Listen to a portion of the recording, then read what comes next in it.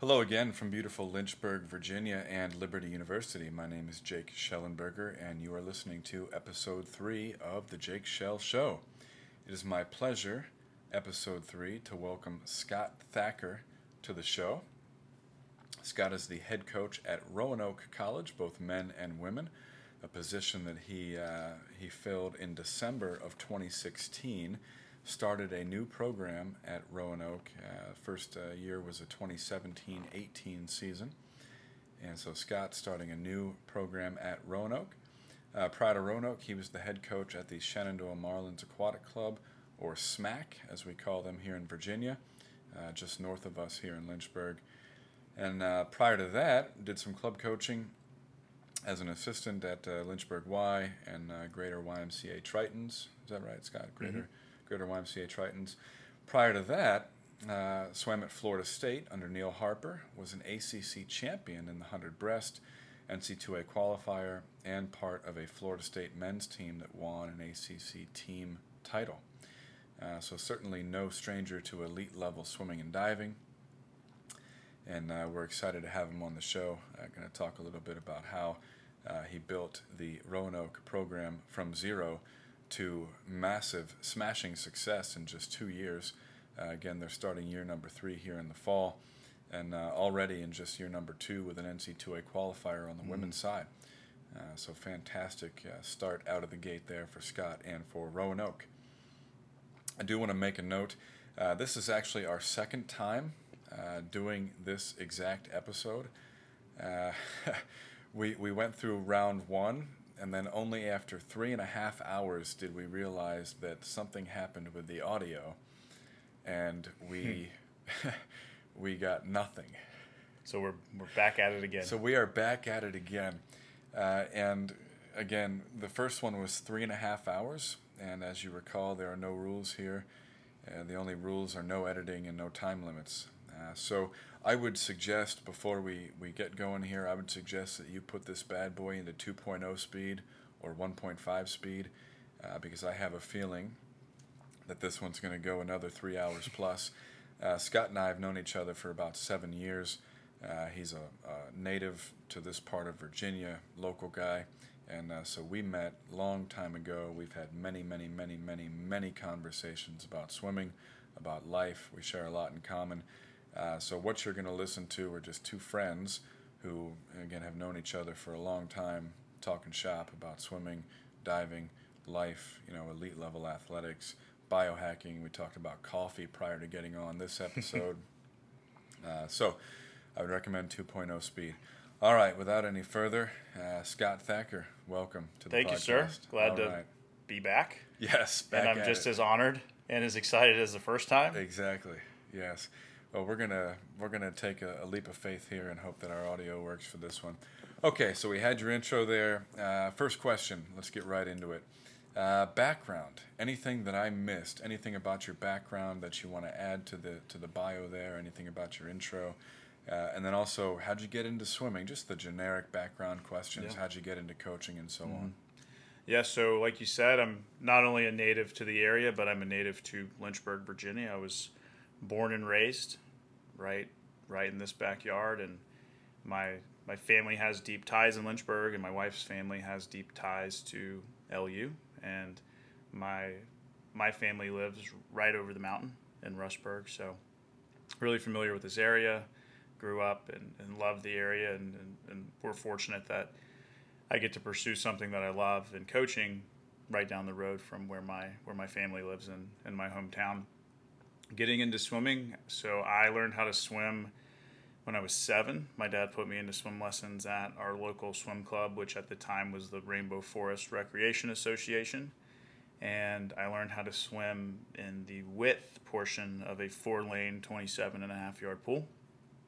Lee Lewis taught me how to swim. He has coached at the Y before. He has coached Brookville Swimming, and he's pretty well known in the swimming community here. One of the Lynchburg swimming OGs. And the summer after that, joined the Rainbow Forest swim team. And then that following fall, started swimming for the YMCA full time. So that's how I got into swimming. My dad wanted to feel more comfortable about me being around the pool, so he put me in a couple little swim lessons. And like a good swim coach, Lee said, "Hey, you need to sign your kid up for swimming," and that's how it all started. Isn't it funny how you go from parents just wanting you to be safe, safe around the water and water safety and so forth, and then fast forward, ACC champion Hunter Breast, swimming at trials and so forth. It wasn't. Well, it's definitely a process, and it is. It's fun to look back and to see where it started, and the stroke that I ended up having success at was a stroke that took me basically 2 years to learn how to swim. I think I was a backstroker my first year. I made the A meet, the little summer league championship in the backstroke before I made it in the breaststroke. But it is fun to look back and see how the width in a 4-lane, 27.5-yard pool culminated with a race at Olympic trials in 2012. Yeah, it's fascinating that you mentioned breaststroke, taking 2 years to learn. Breaststroke might be the easiest stroke to swim, but the hardest to learn. To learn and teach, right? Yeah. Yeah, imagine that. Yeah. I mean, you tell somebody who's never, been in a pool before, go swim, they're going to do some variation of either freestyle or breaststroke. They're going to just kind of move their arms in a circle and kind of kick their legs. Survival swimming, right? We'll call it that. And then you look at elite level breaststroke and just how complex and challenging it is to swim at a high level breaststroke.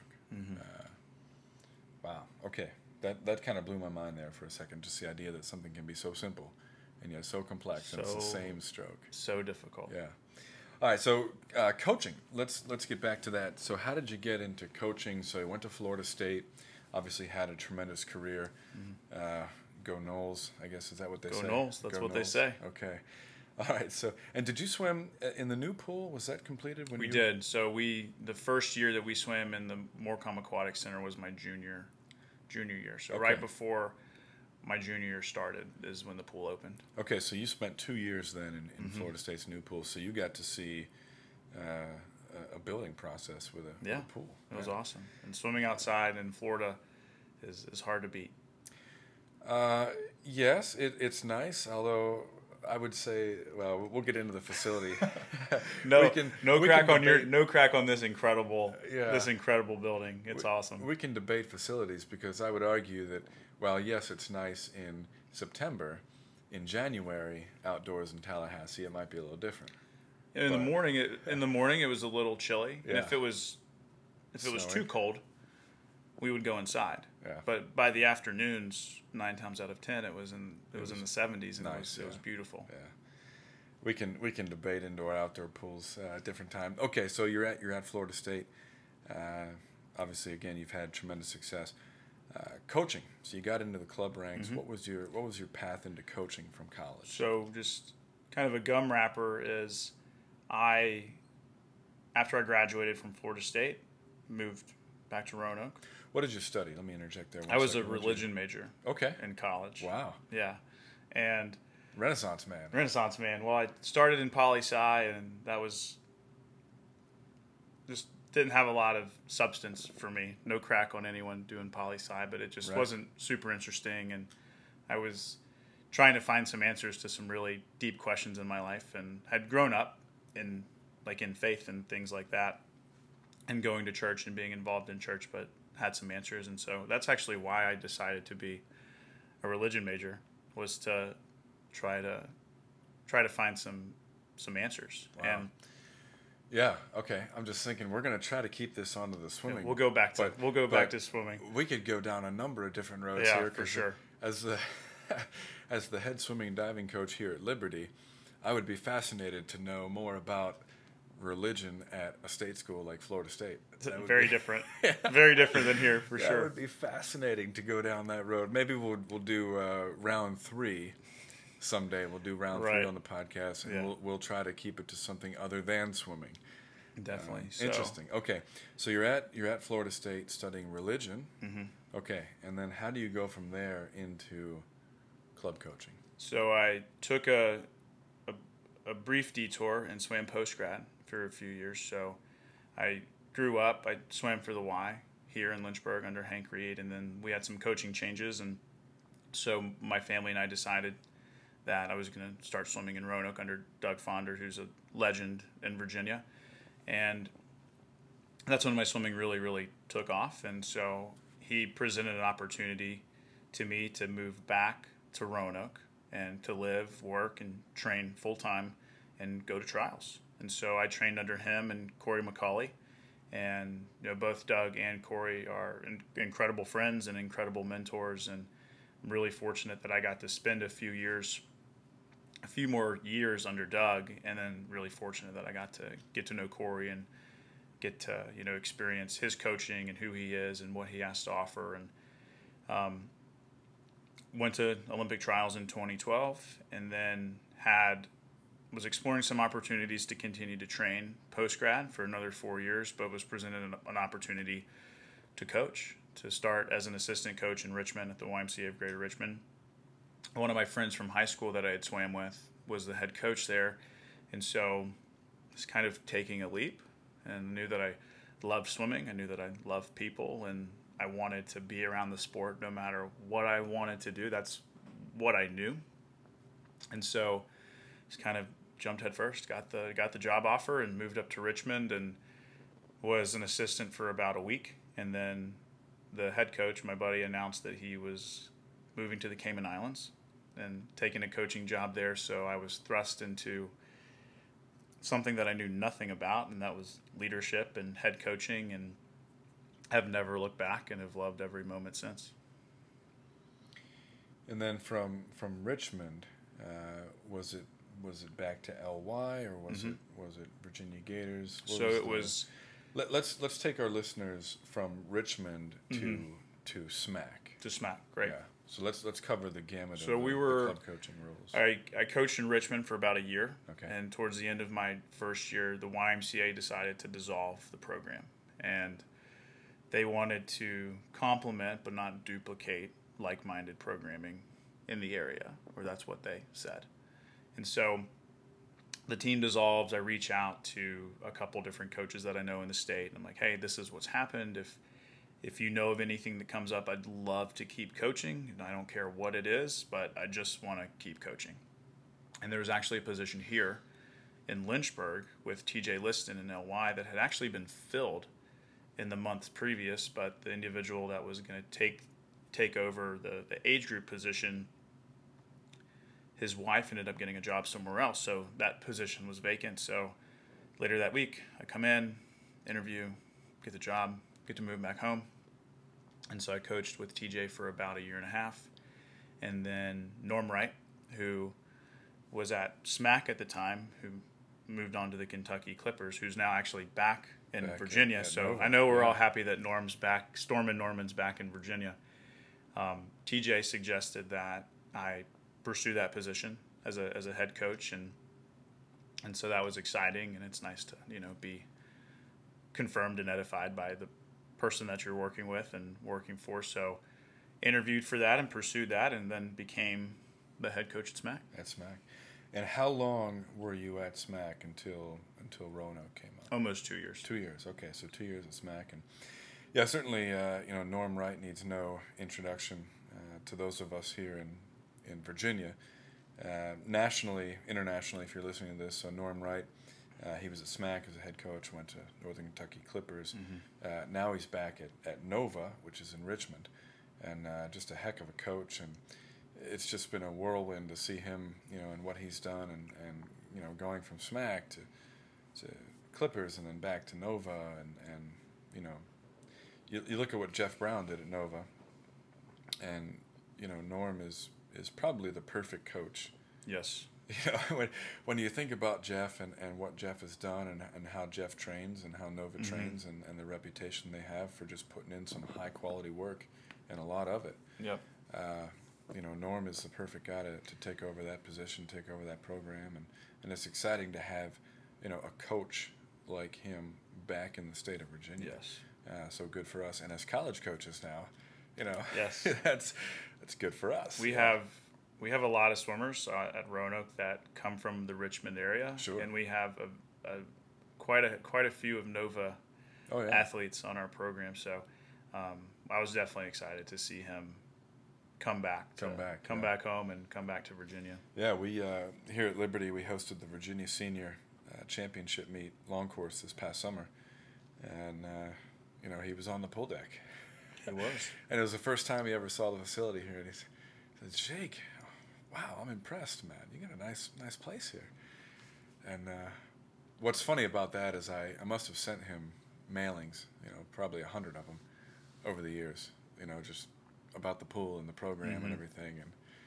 But it takes people seeing this place to really comprehend. I sent him some pictures. Pictures don't do it justice. So well, from the beginning of you conceiving this pool, like when I was living in Lynchburg and we were hanging out quite a bit, I saw it in its baby form.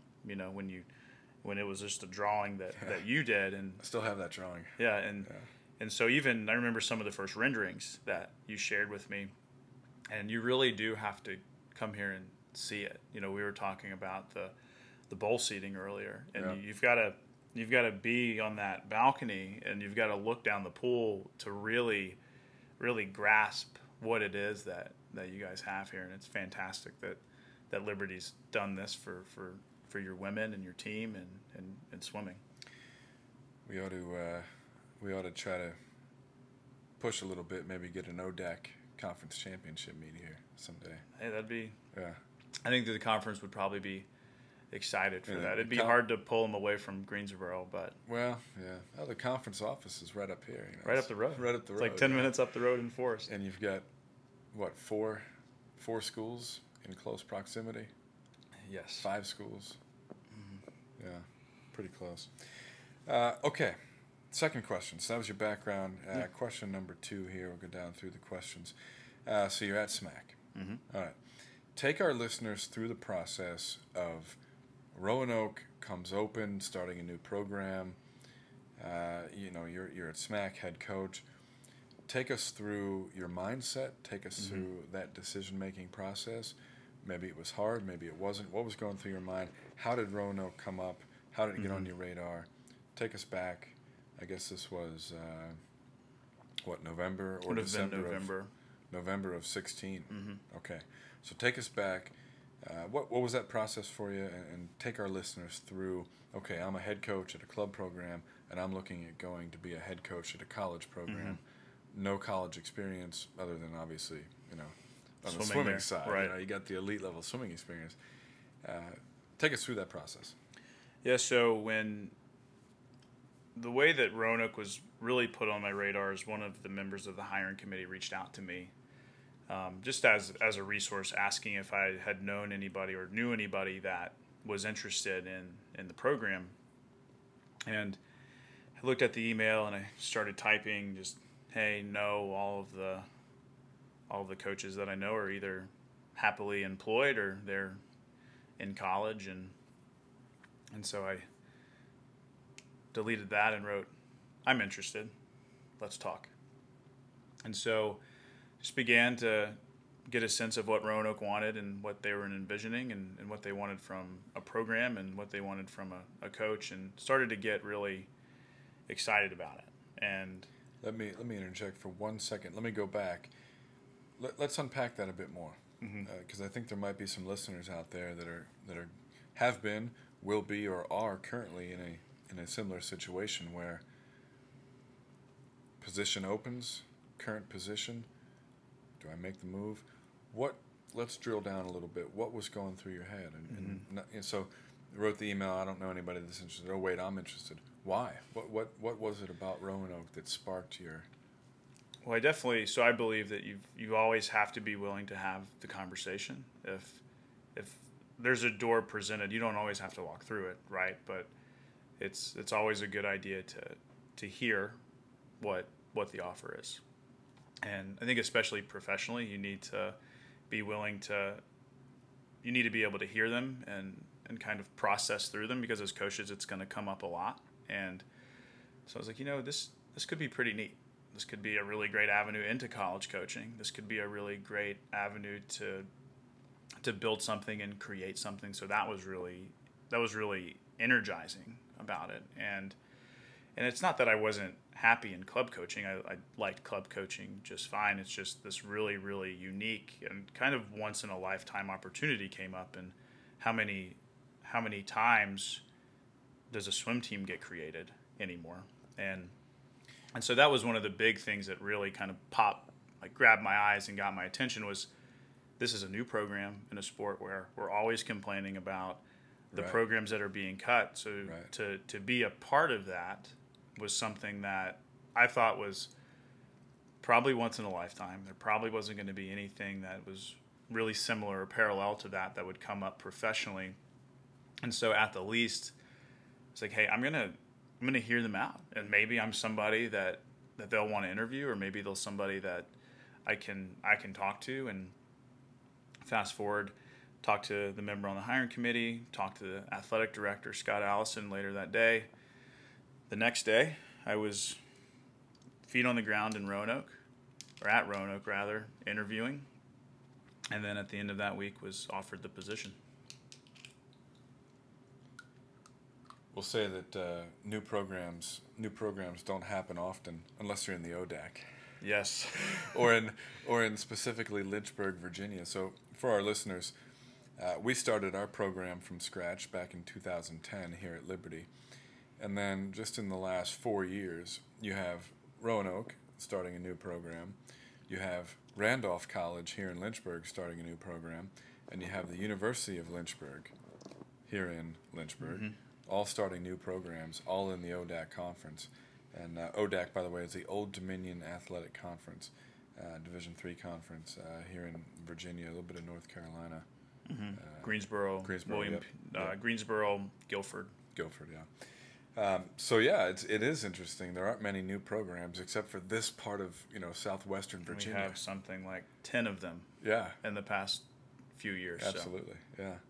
Good. Okay, so make the move to Roanoke. What are some of the fears? And so it sounded good, obviously, and it's something you wanted to explore professionally and so mm-hmm. forth, and being a head coach, college, and certainly you I know this just from knowing you. I mean, you enjoyed the college scene. You enjoyed college swimming. You like working with that level of athlete, and you don't mind the recruiting. You don't mind the grind. It is a grind, but you love that. I mean, that's part of who you are. But what fears or hesitations did you have? Any, and just so you were hired in December, right? And then mm-hmm. it was, hey, we're doing this in the fall. So 6 months later. Yeah, you had 6 months to get a team together. Yeah, and I admire that. So here at Liberty, we had a full year to mm-hmm. recruit, and at Lynchburg, Brad had a full year, to recruit and work with a team. You had 5 months to get a team together. So the good thing was that I didn't know any different or any better. So that's true. Okay. But I knew that some of the other newer programs in the conference maybe had a little bit more time, but we had from really January until May to identify talent, get kids on campus, start to build a roster. So those are the confines that we worked within, and I was really afraid that we wouldn't have any swimmers. that was really, really early on. That's like really day zero on campus. Well, and it was late in the game. I mean, it was very late in the game. December to start recruiting for that coming year. Mm-hmm. I mean, obviously the D1 type kids have already made their decision, for the most part. And so, the pool gets ever so smaller the closer you get to June. Right? And we had 4 questionnaires. Yeah. 4 questionnaires when my first day on campus. And so Did you have any students that were current Roanoke students? Yes. So we definitely, really obviously the 2 avenues that we're looking at, one and the easiest avenue is trying to find people on campus. Current swimmers on campus. So we found a few current swimmers or a few current students that had swam in high school or had swam club. And they can help because they can teach you about Roanoke. Yeah. Right? Definitely. They can fill you in from a student perspective at that point. And they did. They were definitely really helpful, and that gave me time to develop relationships with people and to get to know people, and also to get to know the school a a little bit better. I'm sure they were able to help with recruiting as well. So you bring kids in on a visit, and you already have people that know Roanoke. They know Roanoke, and they were our hosts, and they were the people that took care of the guys and girls that we brought on for recruiting trips in that short time. And very early on, the fear was, what if no one comes? What if this isn't like the Field of Dreams and the team just magically shows up out of nowhere? But very quickly, it's my favorite movie, by the way. It's a really great movie. That's my favorite. Very quickly, the coaches that I know in Virginia and the coaches that I know regionally were incredibly helpful in helping me get in touch with athletes and families that could possibly be interested. And we had people from the past few years. I've been really fortunate to have athletes that I've coached in the past in club, and so using the resources and the contacts that I have, and using I would say your typical recruiting resources, especially in Division III, like NCSA and college swimming, to just kind of get that overall look at talent. Did a lot of traveling, met up with a lot of people, went to a lot of meets, just trying to get Roanoke is doing this thing that we call swimming. And so, hey, we're really excited about this, and this is what we want to build, and we want to find people that want to come build it with us. And so, 6 months, basically January to May, and we ended up with 24 or 25 on our first roster. And quite honestly, I would have been really happy with just one kid, Did you have a minimum that the athletic department?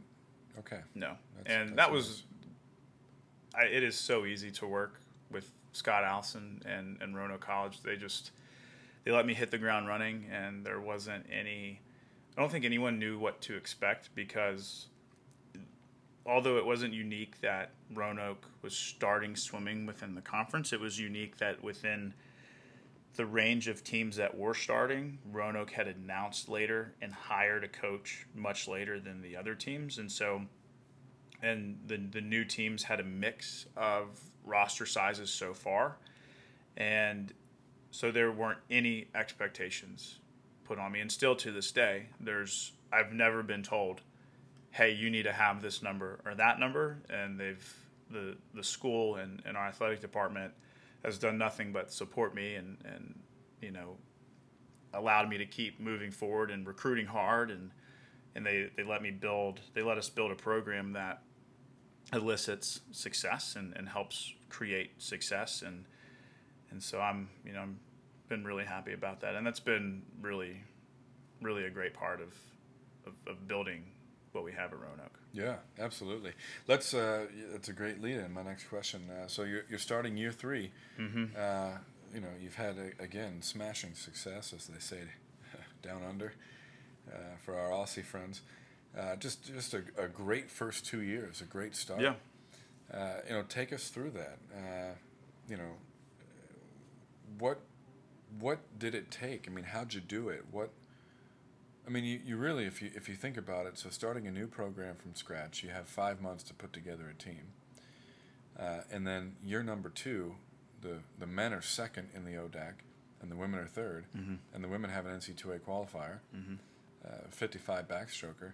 And both programs have, multiple conference champions. And you're I'm sure the folks in Lexington, you're on their radar, right? Hope so. And so for our listeners, Washington and Lee has just been, the class of the ODAC for quite some time now. Yes. And they're a top 25. No, they're great program. Division III program. And so, they've been the ones to chase, for the rest of the ODAC to chase. But, boy, you got to second place on the men's side in a hurry. And, having worked with one of your student athletes this summer, Brian Grimmett, if your whole men's team is like him or even remotely close, it'd be a blast to work with those guys. Life would be a lot easier if we had a pool full of Brian Grimmetts. Right. He's a great young man and incredible family, and he's one of those athletes that's just a pleasure to work with. Yeah. I know I'm sure we all have those athletes, and I like to think that a majority of our athletes are like that, but he knocks it out of the park. And I would agree. He was a definite pleasure to work with, and we bounced quite a few physics ideas off of each other, and and he works hard, and just had a great summer. And anyhow, we could talk about him ad nauseum. But I want to go back to that. So starting year 3, what did it take? And another question, and sort of a lead on or an add on to that. What advice would you give to, knowing what you know now, what advice would you give to the Scott Thacker of December of 16? Yeah. If you could give advice to you when you're starting the program, knowing what you know now, and then what did it take to basically go from no program to the second best team in the conference in just 2 years? So the answer of success is found in our rising sophomores. So our second recruiting class. When I first got on campus, I started recruiting our first class and I started recruiting our second class equally with as much energy and enthusiasm. And so having a little bit more time in terms of being able to identify talent, being able to build relationships with families and with swimmers, and being able to really look for people that can help to get us to where we want to be. And we brought in a really big class. We brought in a class of 20 plus last year, and there's a lot of really good talent within that pool. We had the men's 50 freestyle champion who was a freshman, and then a 100 and 200 breaststroke champion, a 400 AM champion on the men's side, and the men's rookie of the year. And both squads really filled out and got deep. And so in the simplest of ways to say it is we had more people who were scoring points, so we scored more points. Right. And going into the year, we knocked all the check marks, if that makes sense. We wanted to win a couple of events at conference. We wanted our men to be second, and we wanted our women to be third.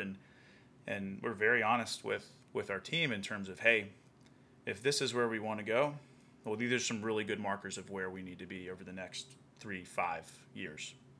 And so obviously having our larger roster and having more people and more talented athletes really helped. Yeah. But how do you get them? I mean, what's your 30-second elevator pitch? I mean, obviously the answer is, well, we had a lot better kids. But how do you get better kids into a new program that has very little history, very little tradition? I mean, swimming was loosely a thing at Roanoke in the 40s and maybe in the 50s and 60s, but it wasn't really, Roanoke swimming. Right. Division III member. It was sort of club, sort of this, sort of loose affiliation. How do you convince those freshmen or the rising sophomores to come? Yeah, so I'm going to be honest, I don't really have a pitch. Okay. Because everyone's got a pitch, right? Every school has the 3 or 4 things that they're great at, and they're top 10 on this list, and they're just top, sheer willpower, top 12 on just sheer on that willpower. list. You got kids to come.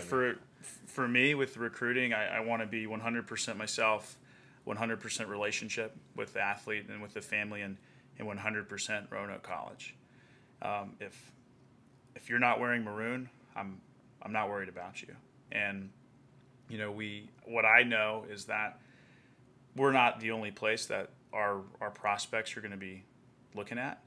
And the best thing that I can do for our school and the best thing that I can do for our program is just be 100% us and 100% authentic. And if you know me and if you swim for me, you know that we're trying to create a talented program and a high achieving program. We want to be the team that's at the top of the conference. We want to be a team that's top 50 in the country and then top 25 in the country. And we want to have NCAA qualifiers and NCAA champions. So just being really clear and putting a whole lot of energy and enthusiasm into not only what we want to be as a team, but who we want to become while we're on that road.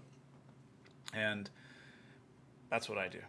There's nothing, I don't think there's really any anecdotes that I have that would be like, it's this thing in recruiting or it's that thing. And when I first started, I really just focused on the thing that I thought I was the best at, and that was getting along with people and building relationships with people. So that's what I really focus on. I want, if an athlete is going to decide that Roanoke isn't the place for them, I want it to be a really, really hard decision for them, because like they love our team, they love our school, they love our staff.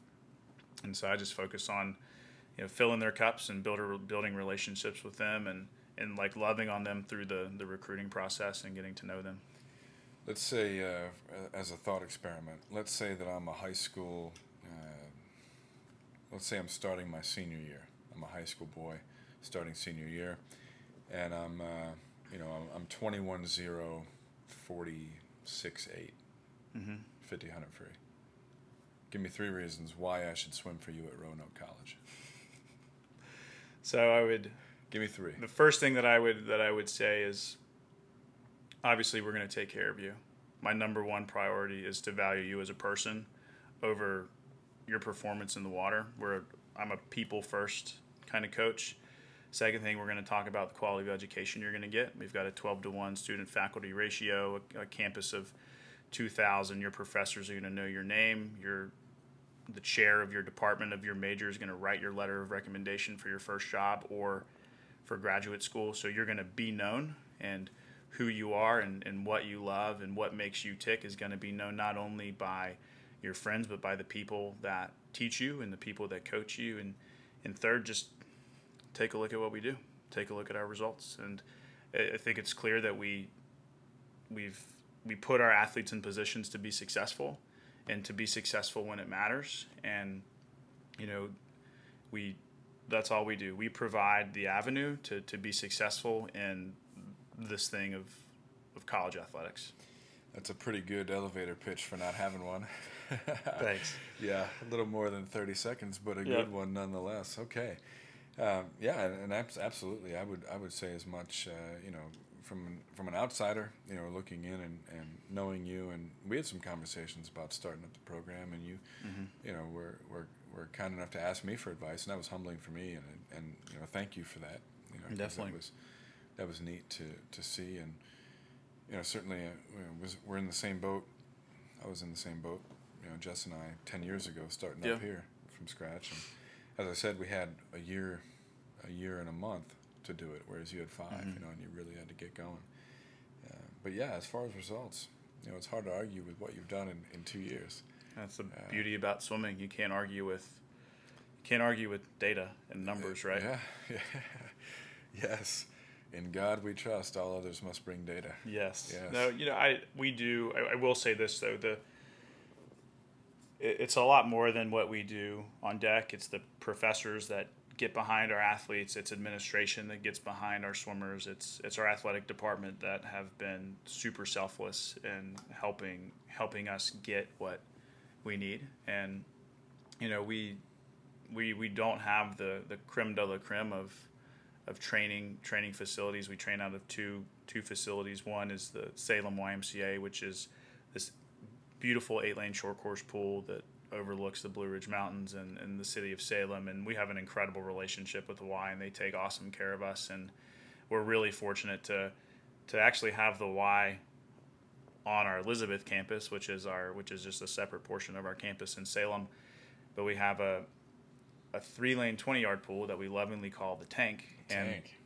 And when I was interviewing for the position, Scott Allison and I we were standing in front of the pool, and there's some glass, and you can look down into the pool, and it's almost kind of like a fish tank, and that's why we call it the Tank. And I was like, yeah, we can do this. These are going to be some things that we need.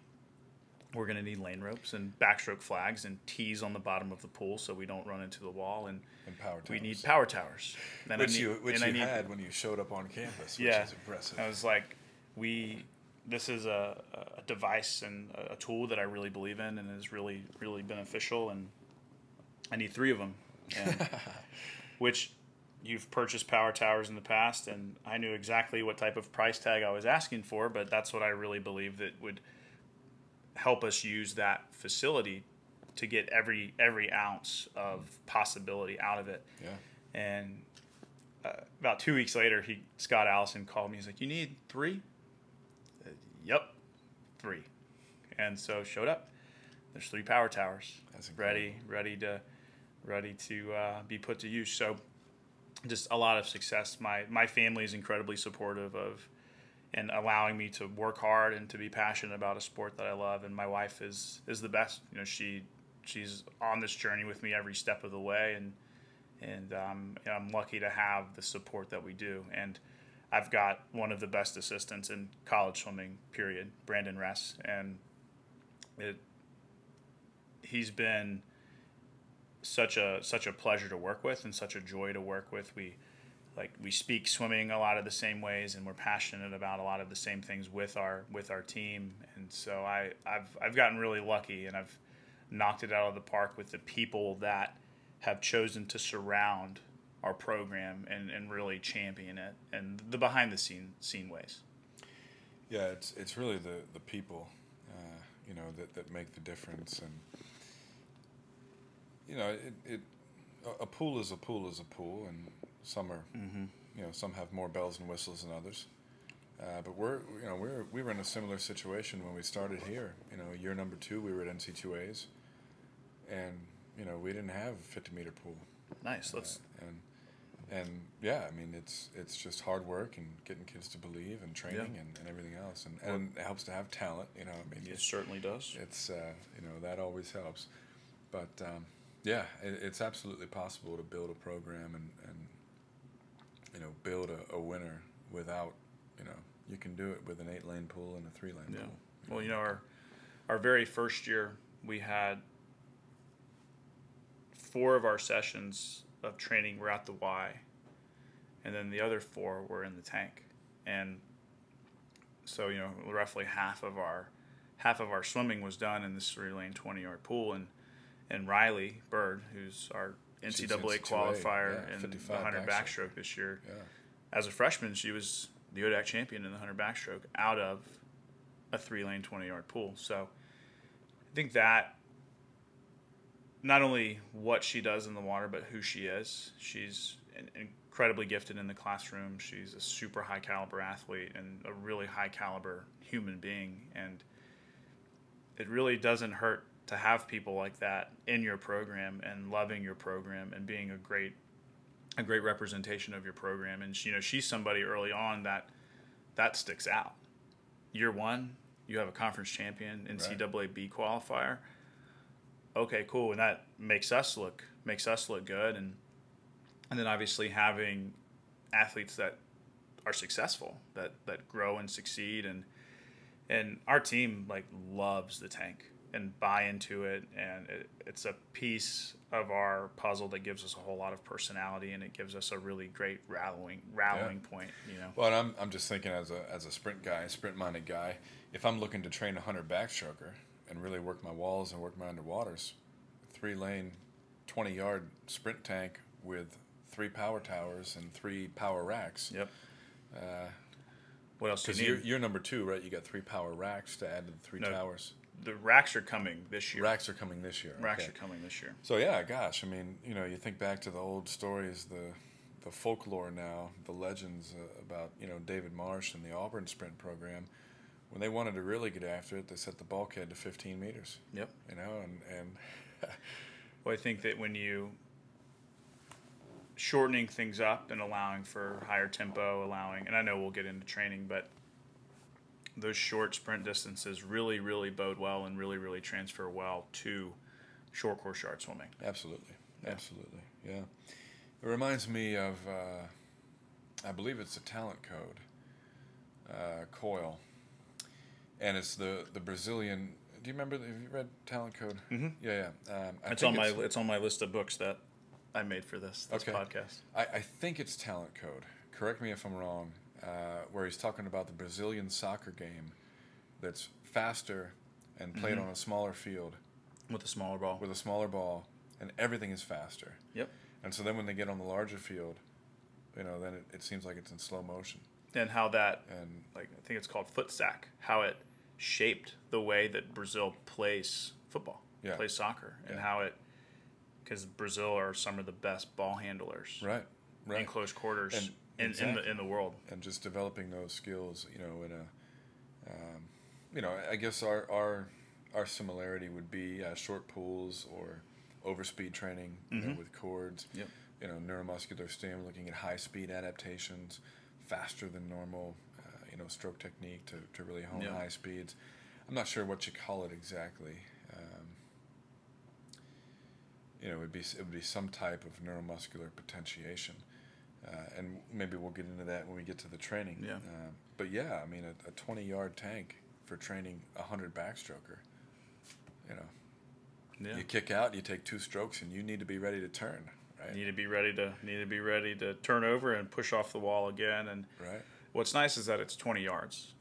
We can get hundreds, we can get 200s. It's really easy to translate into facts and figures and data that are tangible to us. It's not a 23-yard pool or a 21-yard pool, and so we're continually figuring out ways to get creative and make it work. From the 50 free to the mile, it works for all of our events. We had a young lady who was second in the mile at conference and dropped 45 seconds in the mile and dropped 10 seconds in the 500. And our distance group, they're training just as often in the tank as our sprinters. And like I said, from the 50 to the mile, it forces us to get creative, and it forces us to get a little unorthodox, which is a really fun picture to paint. It's a really fun thing to do, and it's something that really, with no hesitation and no difficulty, our team has bought in to from the very beginning. How let me ask you this: How deep is the pool, the tank? It's 4.5 feet in the shallow end, and then it goes down to about 7 feet, and then back up just a little bit to 6 feet. Okay. So yeah, I'm thinking, if I'm looking to train a 2 medley relay, 50 free types, 2 free relay, again, this year you're going to have 3 power towers, 3 power racks, a 20-yard tank, that's 4.5 feet deep at the shallow end. Any weight belts? Yeah. Okay. So they're homemade. Okay. But we do have weight belts. So we use. So that's a Sprint Coach dream right there. Sprint Coach dream, yeah. So the weight belts that I want aren't in our budget quite yet, but so we have 15 of them. We have a handful of military nylon belts, and just small rubber weights. We have 2.5s, we have 5s, we have a few small 10s, and it's something that our sprinters use them all the time. And do you want to start getting into training? Or I do want to say, I know I didn't answer what I would tell myself. What advice would you give to your 2016 self? Yeah, this is what we do. We just get off on tangents and start talking. This is how it normally goes. Yeah. So, knowing what you know now, what I know now, what would you tell Scott Thacker in 2016? I would very, very simply just tell myself and remind myself that it's okay to let people go. It's okay to allow yourself the space to remove people from your program that aren't making your program better. Wow. And I think that we're talking about dismissal from the team. We're talking about cutting people. Okay. Wow. And that's hard. It is really hard. I think that's a sensitive subject. Yeah. Yeah, I think that there's a whole lot of leadership books that don't talk about that. Yeah, let's go there. Okay. There's a whole lot of podcasts with leaders and coaches that don't talk about the reality is that at some point there's going to be somebody on the bus that is not only not on the right seat, but isn't on the right bus to begin with. Yeah. And I was not expecting that response, but let's go there. Yeah. Let's. That is to assume then that you were hesitant about cutting people. Yeah.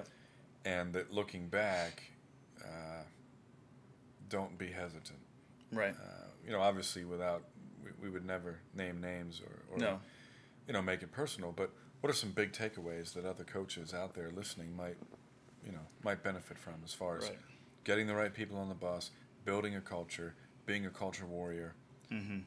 getting people that are Yeah. buying into excellence and the values and everything. Yeah. That So when you're creating something or leading something, you want the end result of what you're doing to be successful, right? So you have to perform for that. Performance is, it's obviously capability and it's talent, but it's also behavior.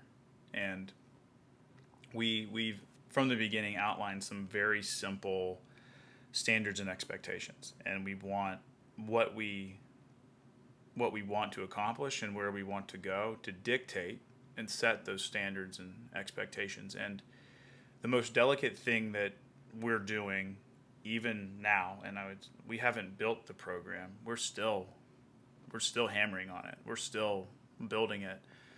The most delicate thing that you're going to do is either build or break your culture. And so that's every day. It's every day. single day. And there's times where there's athletes that I feel like I've treated fairly, meaning they got a little bit of grace and they got a second chance and they took it and they ran with it. And you feel good about that. And I think sometimes for me, like what I found myself doing was I was trying a lot harder than maybe some of our student athletes were trying, and to making our program a better place. And over the past 2 years, we've had people that have either been dismissed from the team or have stepped away from the team, and those instances have helped me realize that I always have to be willing to provide space for the people that are going to leave this program better than they found it. And by no means do I expect anyone to do it perfect 100% of the time. We're going to say, hey, being a part of this program is special. You're special. We have really high expectations and really high standards because this is where we're trying to go. And I know that you can meet these, and are given that opportunity to make the changes, make the corrections, add positivity and add value to the community, our little swim tribe, and being good, positive advocates and proponents of what we're trying to build. And I think that what I would tell anybody, any coach, anybody that's trying to start a business, the people that you start with are not going to be the people that you finish with. The people that you bring on, some are going to stay, some are going to leave, and you have to be willing, when you know that somebody isn't adding the value that you want, you've got to be willing to say, Jake, it's been nice, but we've tried this a few times and we've been over this, and it's time that we part ways. And at the end of the day, being an NCAA athlete, Division 1, 2, 3, NAIA junior college, it's something that we get to do. It's a privilege that we have. And I treat coaching like a privilege every day that I get to wake up and put feet on the deck and pursue excellence in this sport that I love. It's a privilege, and it's something that I absolutely get to do. And that's what we want. And so be very selfish and be very burdened by your culture, and allow the people that you know and trust and do the right things, allow them the space to not compete with toxicity and individuals that aren't trying to put your culture in the best position. And that goes for everyone. That's just not a new program thing. That's a business thing. That's a life thing. Right. Let me ask you this, and I got this question quite a bit early on, the first 4 years of our program's founding. People would ask me, is it harder to start a new program? Mm-hmm. Or is it harder to come into a culture that's already been established and try to change it? And I actually thought that it'd be easier to start a program from scratch, mm-hmm. and start a culture from scratch than have to try to change one. Would you agree? What kind of where are you in that? So I would is it agree easier totally. I totally agree because all you're doing, what you get to do when you start something is you get to put out your manifesto. Yeah, here's your what we're your doing. ethos and what you want to do and who you are and who your program is. You don't have anything to compete with. Right. Nothing to change. Yeah, and then it's as simple, which is not simple, but it's as easy, which is not easy. Just finding people to fit into that machine that you're building. But I think that there's a few conversations that I've had, and a lot of some with you and some with coaches that have built programs and coaches that have rebuilt programs, and all of them, every single one of them, the advice that I just gave, they gave to me in some shape or form. Maybe it came in the form of start black and white. So start with a really, really hard, bold line in terms of what's okay and what's not. And then you can go a little bit more gray, or just being willing to maybe sacrifice numbers and a conference place or two to have the right people. For the long term. So maybe in year one of your rebuild or your new program, your eighth, because you had to trim some of the fat. You had to make a way for more positivity and more culture. But the carryover that's going to have in year 5, year 6, year 7 is massive. And there's a few programs around the country that have done that and that are having tremendous success because they valued where they were going and they valued their future tremendously. Yeah, I would agree. It's it is a sensitive subject because now we're talking about college age student athletes, and we're talking about whether or not they will remain members of the organization. Yeah. And that's not an easy topic to discuss. One way that we look at it, and that we try to encourage our women here at Liberty to look at the situation, is that here we have the established culture, we have I don't want to say rules and regs, but these are the things that we do. Mm-hmm. These are the things that we've established that are important to our program. These are the values that we hold dear, so to speak.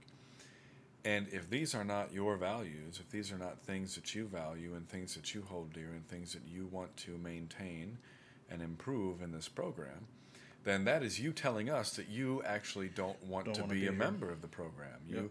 You are not, part of the tribe. You don't have the same values. You're not wearing the same jersey. You're not speaking the same language. You don't have the same beliefs. And we tell them that's okay. It just, you're just not. You're not part of the tribe, and if you want to be a part of the tribe, then do what the tribe does. Yeah. And that is not to say that we don't allow for individualism.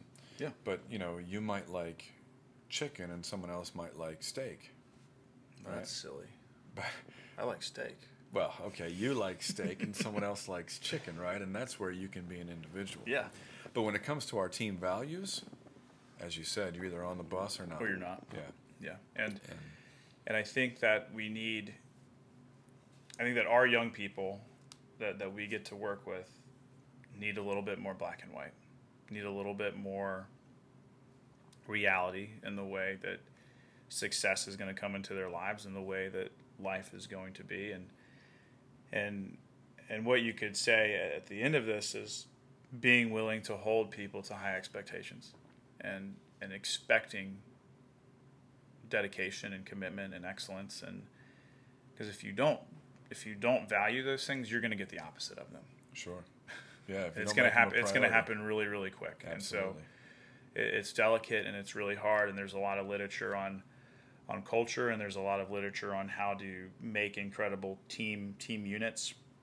And so it is something that is incredibly continuous, and that's been one of the really, really the most rewarding thing to watch with our program. And please don't get this confused. It's exciting to win races, and it's exciting to perform well, but watching young men and women grow in character and grow in integrity and grow into people that are leading each other and valuing a group and valuing their unit is so cool to watch, and it's so awesome to see, and it's something that I take pride in. Like when I was kind of going through a lot of like the internal dialogue that happens in the off season about what we want to change, and thinking about guys like guys like Brian and girls like Riley, and that are incredible members of our culture and incredible members of our team. It's like, what am I doing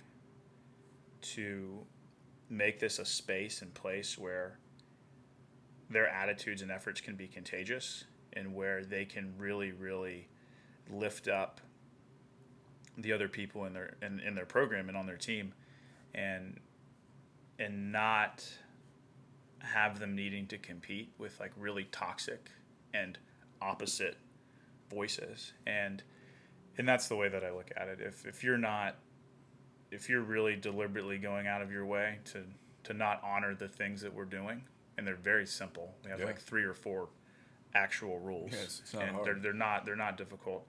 Then you're telling me that you do not want to be a part of this, and you do not value what we're trying to do, because the standards are part of the process, and the process is how we get to the results. And what you're telling me is that you're not valuing February, you're not valuing March, right? You're not valuing a lot of the things that you're being presented and given, and then when I put it in the lens of when I see the faces of all the really great humans that I'm privileged to coach, it makes it so easy. Sure.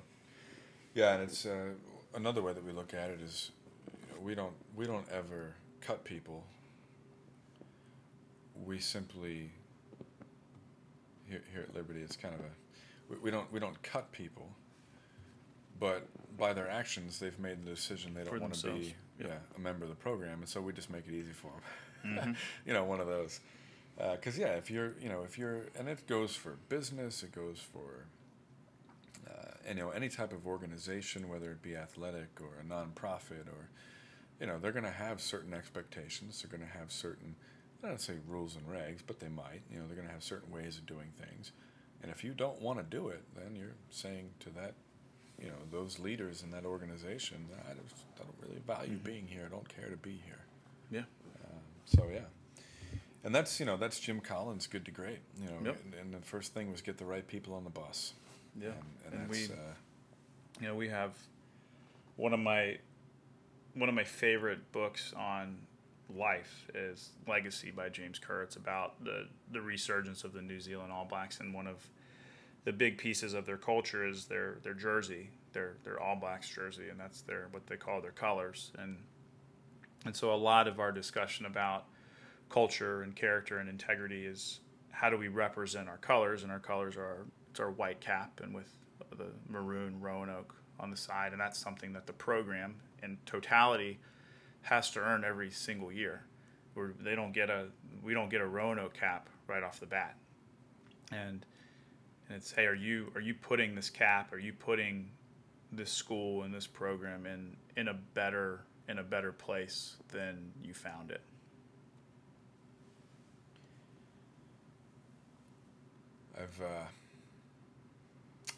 That reminds me of many episodes and instances here at Liberty in the past 10 years, and gear and caps, and we've done a lot of different things over the years to simulate that same type of culture, and whether it's been not handing out gear until certain requirements are met, or different things with seniors or NCAA qualifiers, and not to get too into the weeds there, but I think a lot of it just comes down to, here are the colors, as you say.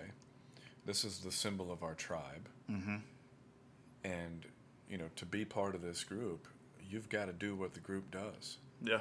And, humans are incredibly tribal, and that's part of our DNA somewhere, and whether you believe in evolutionary biology or you believe in creation, it works for both. Right? Tribalism works for both. I mean, you've got tribes of Israel, and you've got tribes in the jungle, and you've got tribes everywhere. I mean, that's just, we are tribal in nature, and we have our political tribes and our athletic tribes, and nutrition tribes, Nutrition and our exercise tribes. Sure. I mean, you're paleo and you're keto and you're this and you're that. And you're CrossFit and Orange Theory and you're USRPT and you're sure. you're over distance. And yeah. Everybody has a tribal label. Yeah. Well, we are people that. We like that, is what I'm saying. We do, I mean, that's part of us. And it's a part of our DNA. It's a part of our biology. For a very long time, we operated in a nuclear fashion. We operated with being surrounded by family and good community, and that's something within, I think, the depths of all of us. We really desire a strong, compelling community, and so looking for any way to create that and to develop it and to foster it. And I think the most deliberate thing that you can do is to make sure that you're protecting that culture and you're telling a story as to why it means something for us to wear a Roanoke cap, what it means to have, this symbol of not only our team, not only our school, not only our city, but it's a representation of ourselves,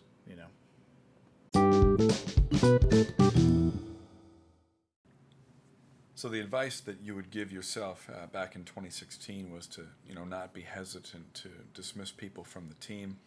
Let me switch gears. Next question. All right, so we're starting year number 3, head coach at Roanoke.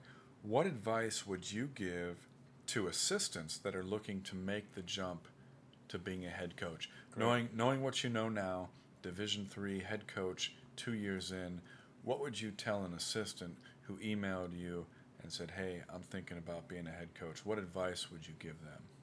So I would say that the more people you know, the better. The more college coaches you know, and the more college coaches that you can get around and be around, whether it's volunteering or working swim camps or just sending an email and asking a few questions, you've got to develop your relationships, and you have to have you absolutely need to know people.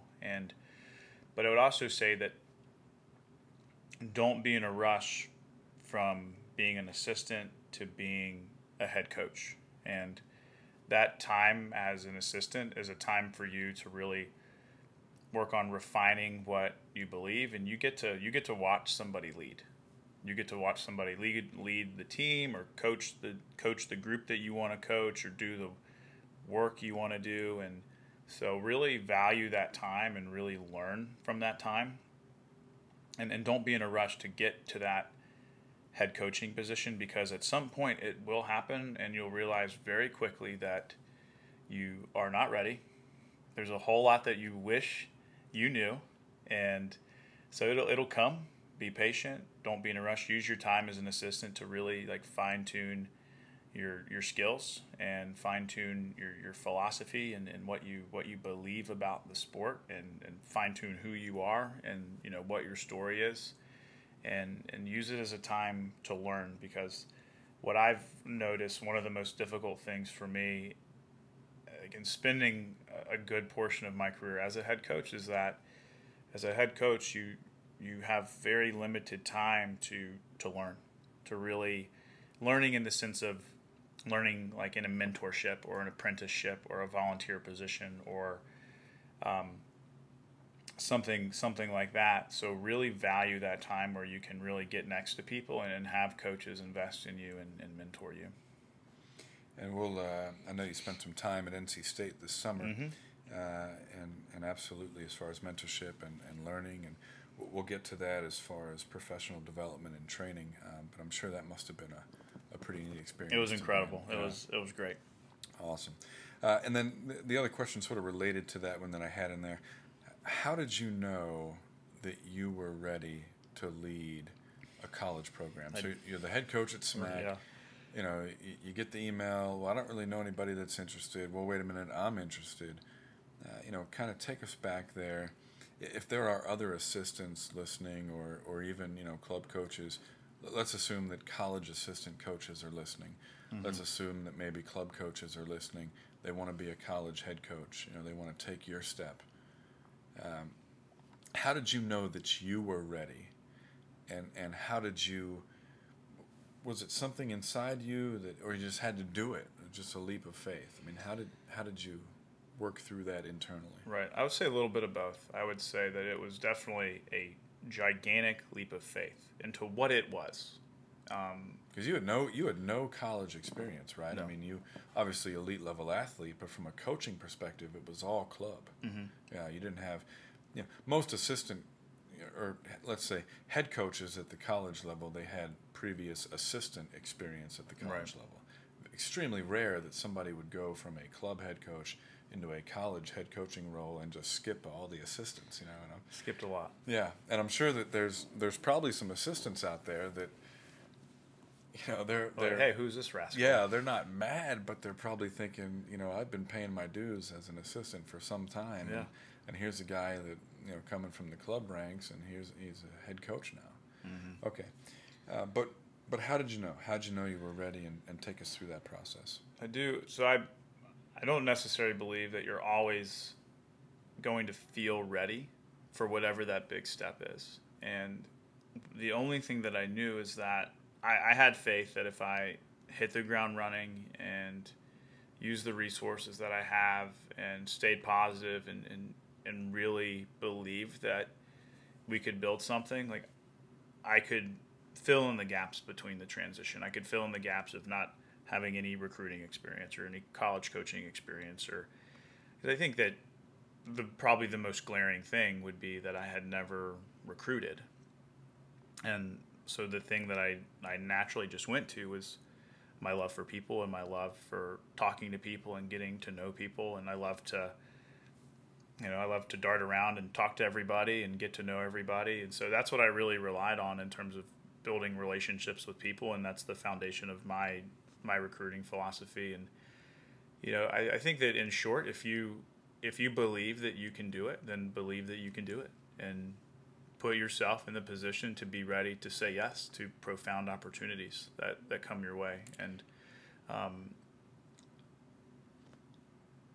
because I don't think there's any magic, I'm sure it was probably similar to you. You're at Penn State, and then you get this opportunity to, one, not only be a head coach of a Division I program, which is incredible, but you've got to start it.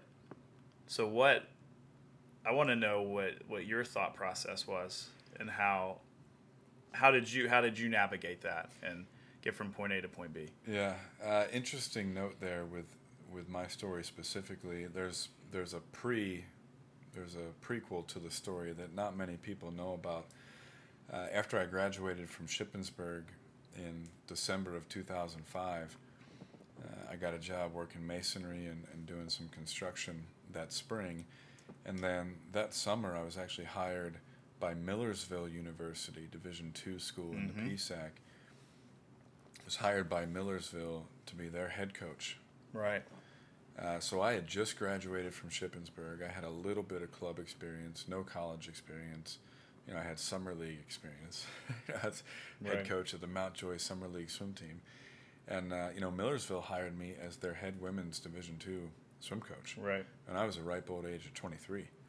And, boy, talk about being, thrown into a position where in way over your head. I didn't know anything about swimming. I was really good at taking 8, 10, 12-year-olds and getting them really fast for 2 laps. And in the case of the 8s and 10s, for 1 lap. Lancaster County Summer Swim League, we were going 25s, just 25s for the 8s and 10s, 12s, 14s, and open swam 50s. But I didn't know a darn thing about swimming. Didn't know anything about recruiting. Just completely green. Mm-hmm. And went in there to Millersville as the head coach. So really, it was Penn State that taught me. I had to learn the ropes at Penn State. Right. And it was Penn State and Arizona, and by the time I had been at Penn State for 3 years, and then I was a volunteer assistant during that time at Arizona for a summer. I felt confident that I could, lead, go back to being a head coach. So I went from Division II Millersville head coach with no experience whatsoever to assistant at Penn State, and that's where I learned the sport, elite level. Arizona, working with world record holders, Olympic gold medalists. Roland Schumann was there, and the entire Arizona, program. They were all elite. The men and women the next year, they won NC2As, both teams. So we Right. obviously got an introduction to elite level swimming and diving there as well. But I guess the point is that I went from head coach back to assistant to learn. Mm-hmm. And that was a step I took professionally that I thought would be really good for me. I'm at D2 Millersville head coach. Yeah. Don't know anything. And then Penn State had an opportunity to go there as an assistant. I'm going to take that step down in title, which really wasn't. I mean, you're going from D2 to D1, Big Ten. So, once you're at Penn State and Arizona for that amount of time, and you see that and you develop those mental models of what elite level swimming Mm-hmm. looks like, Yeah. and you learn it from elite level coaches, starting the program at Liberty here, D1 program starting from scratch, it was, I don't want to say it was easy, but as far as a confidence level, I wasn't concerned or scared. There were no hesitations. I mean, we had coached an NC2A national champion at Penn State and Arizona. Obviously, the whole team was, elite Pretty level good. people. Yeah. So, Yeah. so there really wasn't any hesitation whatsoever. The hesitation was more so, do I want to move? Do I want to live in Virginia? Do I want to be further away from home? Right. All of the personal life stuff. But Mm-hmm. as far as coaching goes, once you get that type of education, the rest is easy. Yeah, I knew for me, I knew that I was confident in that what I had experienced thus far in my coaching career would give me a lot of really good tools to confidently step forward into being a college head coach. And well, I'm sure your success at Florida State, would help there.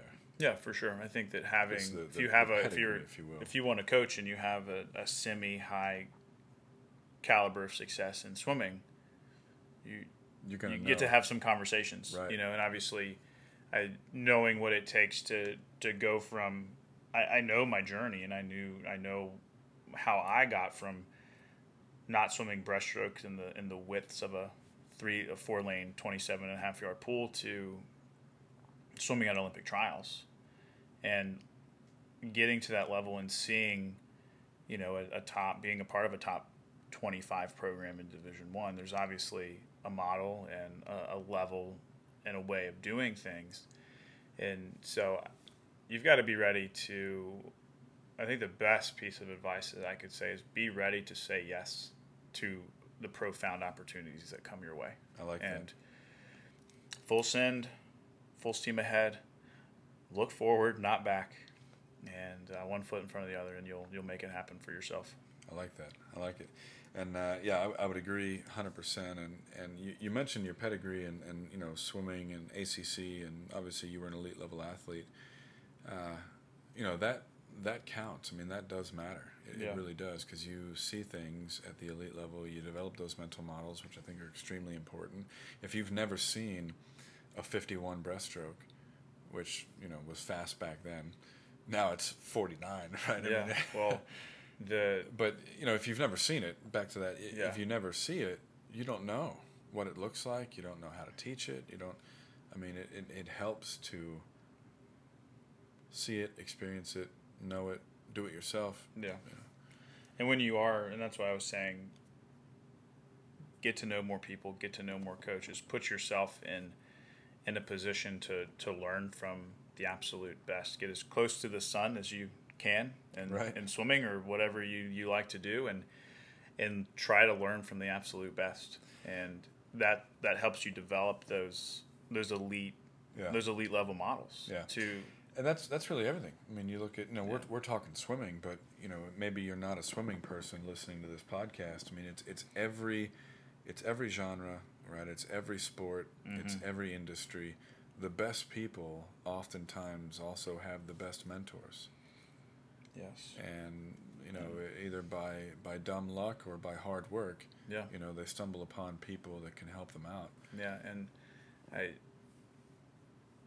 that's something too. Like if you can get a mentor or get a coach, I'm a firm believer that a coach needs a coach. I have a professional coach or a development coach or a mentor or whatever you want to call it. I just call her friend, and a longtime family friend of ours, and very involved in the swimming community, and has done a lot of really great things for a lot of really high caliber people. And she's been somebody that has helped me tremendously through my path as a coach, and for me, tactically, in terms of something that you can acquire. One of the most valuable resources and tools that I've had as a young professional in general is having a coach and having a mentor. And she's somebody that's outside of the coaching world, but was an incredibly gifted and talented athlete, a swimmer when she swam. And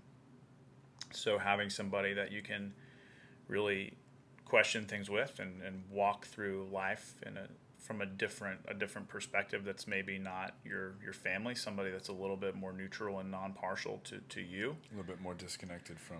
Yes, yeah. Like disconnected from my biases Right. or your biases. Right. It's really, really helpful. And if you can afford one, go get one. It's also not very hard. I remember a couple years ago when I met Michael Brooks, I said, "What's one piece of advice that you have?" And he said, "Get a mentor." And that always really stuck with me. And the mentor doesn't have to be a coaching mentor. It can be a mentor from one of your friends, a family member, your mom, your dad. And if you can, put yourself in a position where you hire a professional coach. All right. Let's. Anything else about starting the program at Roanoke that you want to add? Anything else about personal or career development? If not, we're going to get to the good stuff here. I know all coaches out there listening would love to get to the training. Yeah. Anything else to add as far as starting Roanoke from zero? I think we hit it. Okay. All right. Well, let's shift gears now. Let's talk about the training, and that's kind of the good stuff, the meat and potatoes, so to speak, that people like to hear about.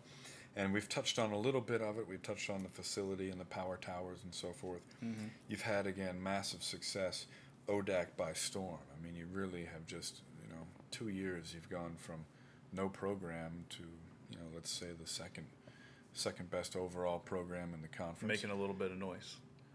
Yeah, a lot of noise. Yeah, I mean, let's, don't Yeah. you don't have to be humble. No, we're proud of. Yeah. We're definitely proud of what our people have done, what our athletes do. Right. We're, as a coach, I'm painting the picture. I'm putting the Right. map in, but they've got to dive in every day, every morning, every afternoon, and put life and breathe life into the workouts that we're writing. Absolutely. So yes, massive success. NC2As in year number 2. We talked about some of the accolades and having a backstroker make the meet, multiple ODAC champs. Okay, so training wise, how do you do it? What are some training philosophies? Maybe share your schedule, different groups. Just give coaches listening out there, give our listeners a sense of without maybe divulging too many secrets, but just how does Roanoke get it done? There are no secrets, Jake. Top down, very simply, I really like simultaneous organization. So what that means for me is if the key components of our program are 100 pace, 200 pace, speed, power, and maybe aerobic, we're working those the whole year from day one to when we go to conference. I'm a firm believer that working the different characteristics that you need for elite performance helps each of those other characteristics get better simultaneously. And then from there, our groups, we have 3 groups: white group, maroon group, black group. The white group would be our distance group. Our maroon group would be our stroke group and our IMers, and then our black group are our sprinters. And like we said before, we train out of 2 facilities. We train out of an 8-lane, 25-yard pool at the Salem YMCA, which is on our Elizabeth campus at Roanoke College. And then we train out of a 3-lane, 20-yard pool. 3-lane tank, yeah. Yeah, 3-lane tank. And so, in short, what the schedule looks like is a double on Monday, double on Tuesday. We're off on Wednesday.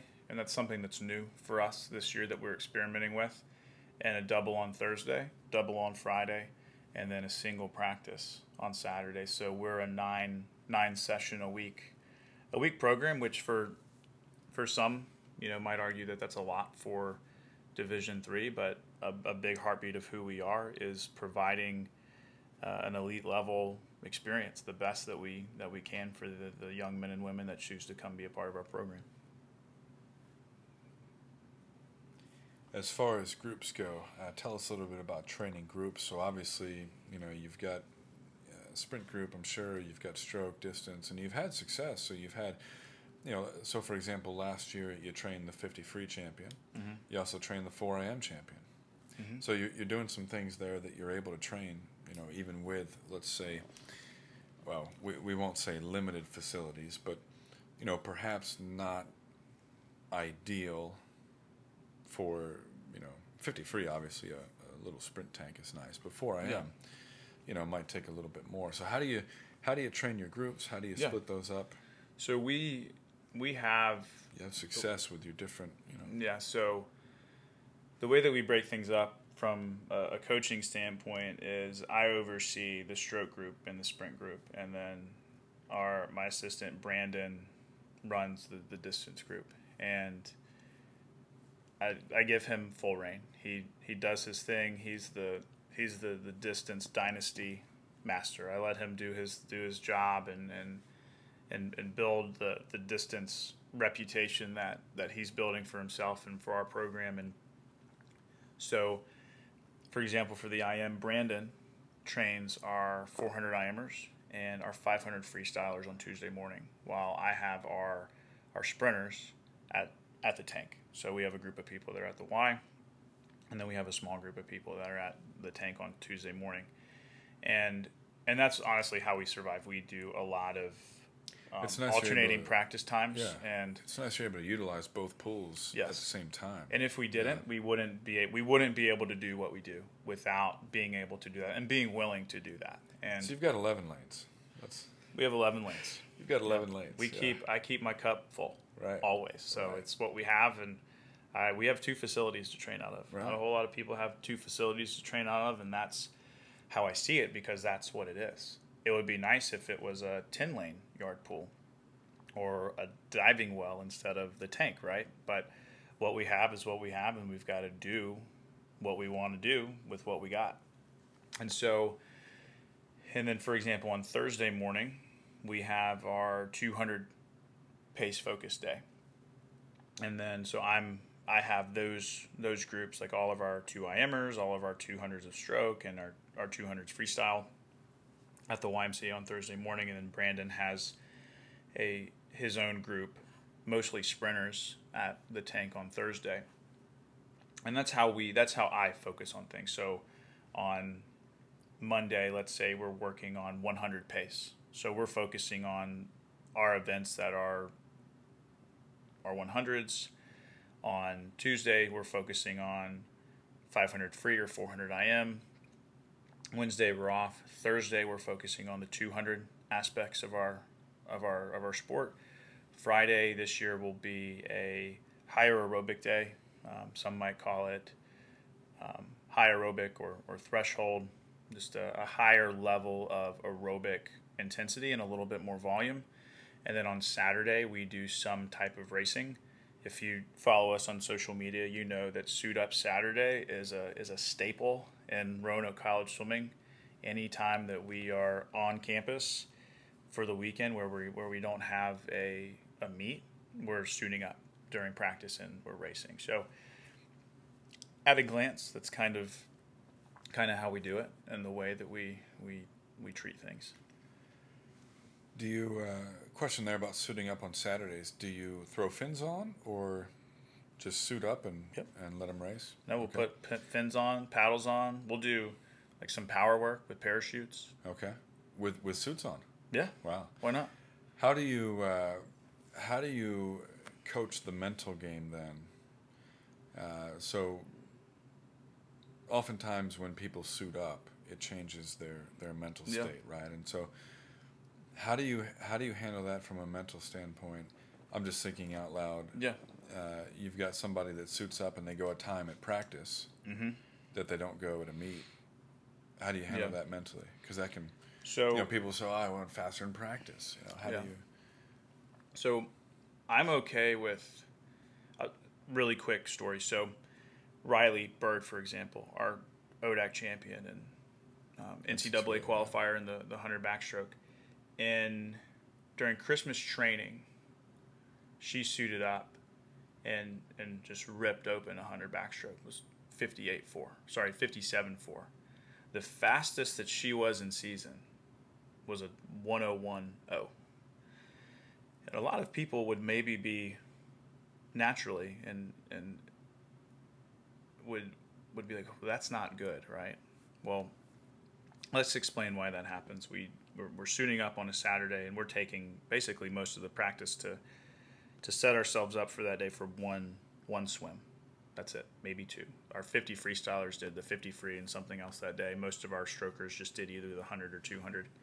And we take an hour plus to warm up, put our suits on, we blast music, we get everyone fired up, and she rips it. Well, she knows that she's somebody that really benefits from having a suit on.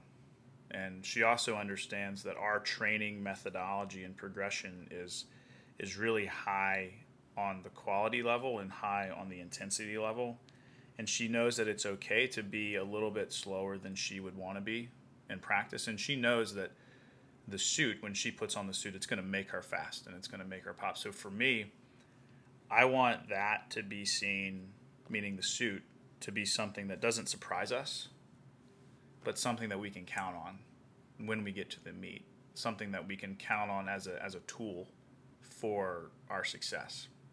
And I think it's okay to rely on knowing that suit is going to make you feel tighter, feel higher, your hips are going to feel higher, your legs are going to feel lighter. So why I do that is I want to get them in the habit of being able to put on a suit and step up and race anytime. If we can do it at 6 a.m. on Saturday morning, we're definitely going to be able to do it on Sunday afternoon or Sunday evening at conference. Right. Okay. Good. I like that. What about weights? What are your thoughts there? Yeah. There's a lot of different theories and beliefs about weights out there. Good heavens. I am not shy about my beliefs on weights, and I throw it out there, and social media and everything, I make it public, and as public as can be. I am appalled that there are still people out there that believe that swimmers should not lift weights. Yeah. And that's that's a pocket that will not die for some reason. And it defies physics, it defies physiology, it defies logic, it defies reason, it defies, if you want to go back to it, evolutionary biology, it defies creation, it defies all facets of human life. Yeah. Anyhow, we won't get into that, but we love the weight room. Okay. We love land. Okay. At Roanoke College Swimming. Good. So we lift twice a week, and this year we'll be doing dry land / conditioning, whatever you want to call it. I typically call it conditioning, no matter what we're doing on land when we're outside of the weight room. So we're on land five times a week. So that what we can do on land and developing our athleticism and our strength and our power and our speed and our explosion on land is obviously incredibly important because we're spending at least 5+ hours a week on it, right? Sure. And so lifting, we lift twice, and we're looking for general strength, speed, and explosion in the weight room. We don't have a whole lot of specialization between strokes and events, and our weight sessions look incredibly simple. They might come in one day and they're going to have a pretty dynamic medicine ball warm up with some plyometrics and maybe some banded shoulder movements, and then we're gonna do some hang power cleans, and then we're gonna do a leg. We're gonna do a lower body press, so some type of squat or lunge, and then we're gonna do an upper body press. We're gonna do an upper body pull. We're gonna do some hinging. We're gonna probably do some more explosive work, and so we're looking to develop the whole kinetic chain in, I think, like the safest and most direct fashion that we can. And in the past, we've had a couple different groups. So we've had a lifting program for our sprint group, a lifting program for our stroke group, and a lifting program for our distance group, and we're going to combine that into two. So majority of our athletes will be on the same track. So our sprinters and our strokers will be on the same track, and then maybe even some of our distance athletes that are more on the 500 down side of things would be in that track, and then just some subtle variations for our distance athletes. Okay. Yeah, I like that you're talking movements and not muscles. I noticed that. Yes. Talking your pull and your push and Yeah. hip hinge and so forth. Do you have any favorite lifts? Do you have any core lifts that you want to see that you've identified as that's a core staple of our program? I wouldn't say like we don't have a whole lot of movements. Like I definitely value overhead pulling. Okay. For sure, or pulling in any fashion. So pulling and swimming is really important. In any plane. Okay. When we push, I like to push in different planes. So we're pushing overhead, we're pushing, out in front, and maybe like a 45-degree angle. We're pushing straight out in front of us. I do not like bench press. I think that pressing is incredibly valuable, but I like to press either on a plyo ball or with dumbbells, so the shoulder blades can allow themselves to move the way that they move. If you could see my hands, I'm moving them around in circles. Our shoulder blades aren't fixed, and when we grab a bar and we put our backs on a bench, we lock these shoulders into position, and so I like the shoulder to be in positions where it can stabilize and be strong in different positions because, well, that's swimming, right? The shoulders take a lot of wear and tear, and well, and when you're looking at every stroke except backstroke, you're front side dominant, and you're there's not much as far as the posterior chain that really gets worked, and benching, you look at a lot of biceps tendonitis, and that's because we're pressing, we're benching, and the shoulders are rounded, and we're pulling everything in. Mm-hmm. We do that motion in freestyle how many thousands of times per practice? Yeah. And so anterior is overworked. Yeah, for sure. It's big time. Yeah. So we like to do a lot of posterior, and hence you're pulling. Yep. So I like to pull a lot.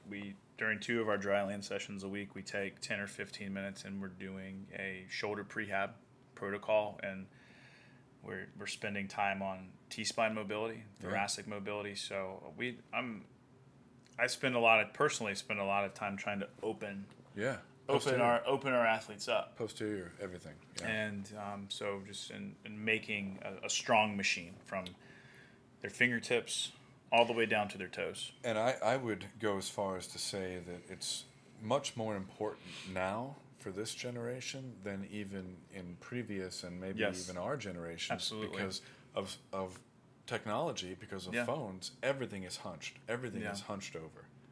You look at the posture of your average high school swimmer. Yeah. The shoulders are rounded, the neck is bent because they're in that position all the time looking at their phones, and we swim in that position. So we don't bench. I'm not sure if you've read this, but a study in Australia that I read a couple months ago is starting to discover bone spurs. Oh, and the necks of 12 to 10 to 12-year-olds from constantly being hunched over. Yeah. And so I'd have to see it, but I wouldn't say that I don't believe it. Yeah. I could see and how. So and in swimming, obviously, swimmers are famous for having bad posture. Well, right. So yes, and maybe by no fault of their own, because again, that's the stroke. Every stroke except backstroke, you're loading, anterior, and you're repeating that motion thousands of times per practice, and you're really not doing much on the posterior exterior side to open up. So a lot of opening up. I really like power cleans. I love plyometrics and bounding and jumping. I think it's really important to open up our hips and move side to side, and whether it's doing like a Cossack squat or a side lunge, or even just like ski jumps, or speed skater jumps back and forth. I love farmer carries, And so farmers walks. Yeah. we'll do farmers carries. We'll do like kettlebell overhead carries, and just I'm really influenced by Vern Gambetta. I really like what he puts out in terms of the strength and conditioning world, and so in the weight room, his big thing is like generalists rule the world, and so when we're on land, we're trying to create this athletic machine that can handle volume, and we can be strong, and we can be quick, and we can build the physique sort of to be able to handle the demands of what we're trying to do for our sport. So that's how I see what we do outside of the water. Our dry land is conditioning biased, so a lot of jump rope. We're going to be rolling out some boxing mitts this year that I'm really excited about, and a lot of explosive medicine ball work. I am very much not a fan of running for my athletes and our swimmers, and I have no problems with putting them on a rower or putting them on some type of erg. Just like to keep it a little bit less impact. Swimmers historically, we don't have a whole lot of volume on our hips, knees, and ankles in terms of that pounding. So outside of doing our annual lane rope run, that's the only running that we do the whole year that's prescribed. And Saturdays this year, when we do our final dryland session of the week, we're going to come in and we'll swim, do some dryland, hit some core, do some Pilates, and then end the week with a restorative type of yoga flow and mindfulness. Awesome. I like it. And I would agree as far as the generalist philosophy. And I think the science, I think the literature would prove as much. And forget science, forget research, because that can be flawed and it can be biased. What does logic and reason say? So let's try a thought experiment here. So you don't know this question is coming, but I'm going to ask you anyway.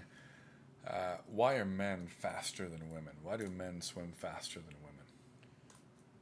How deep do you want to go into this? Just what's the first thing that comes to mind? So our anatomy. Yeah. We have smaller hips, bigger shoulders, bigger muscle attachments in the upper body. Well, and what else? Just basic. Or bigger. Bigger and stronger. Yeah. Right? Yeah, strength and power. Bigger and stronger. Yeah. That's it. The only reason why men swim faster than women is because they're bigger and stronger. Yeah. Now, we can get into hormones and specific physiology, between male and female, but keeping it simple, I don't want to upset the exercise physiologists in the room.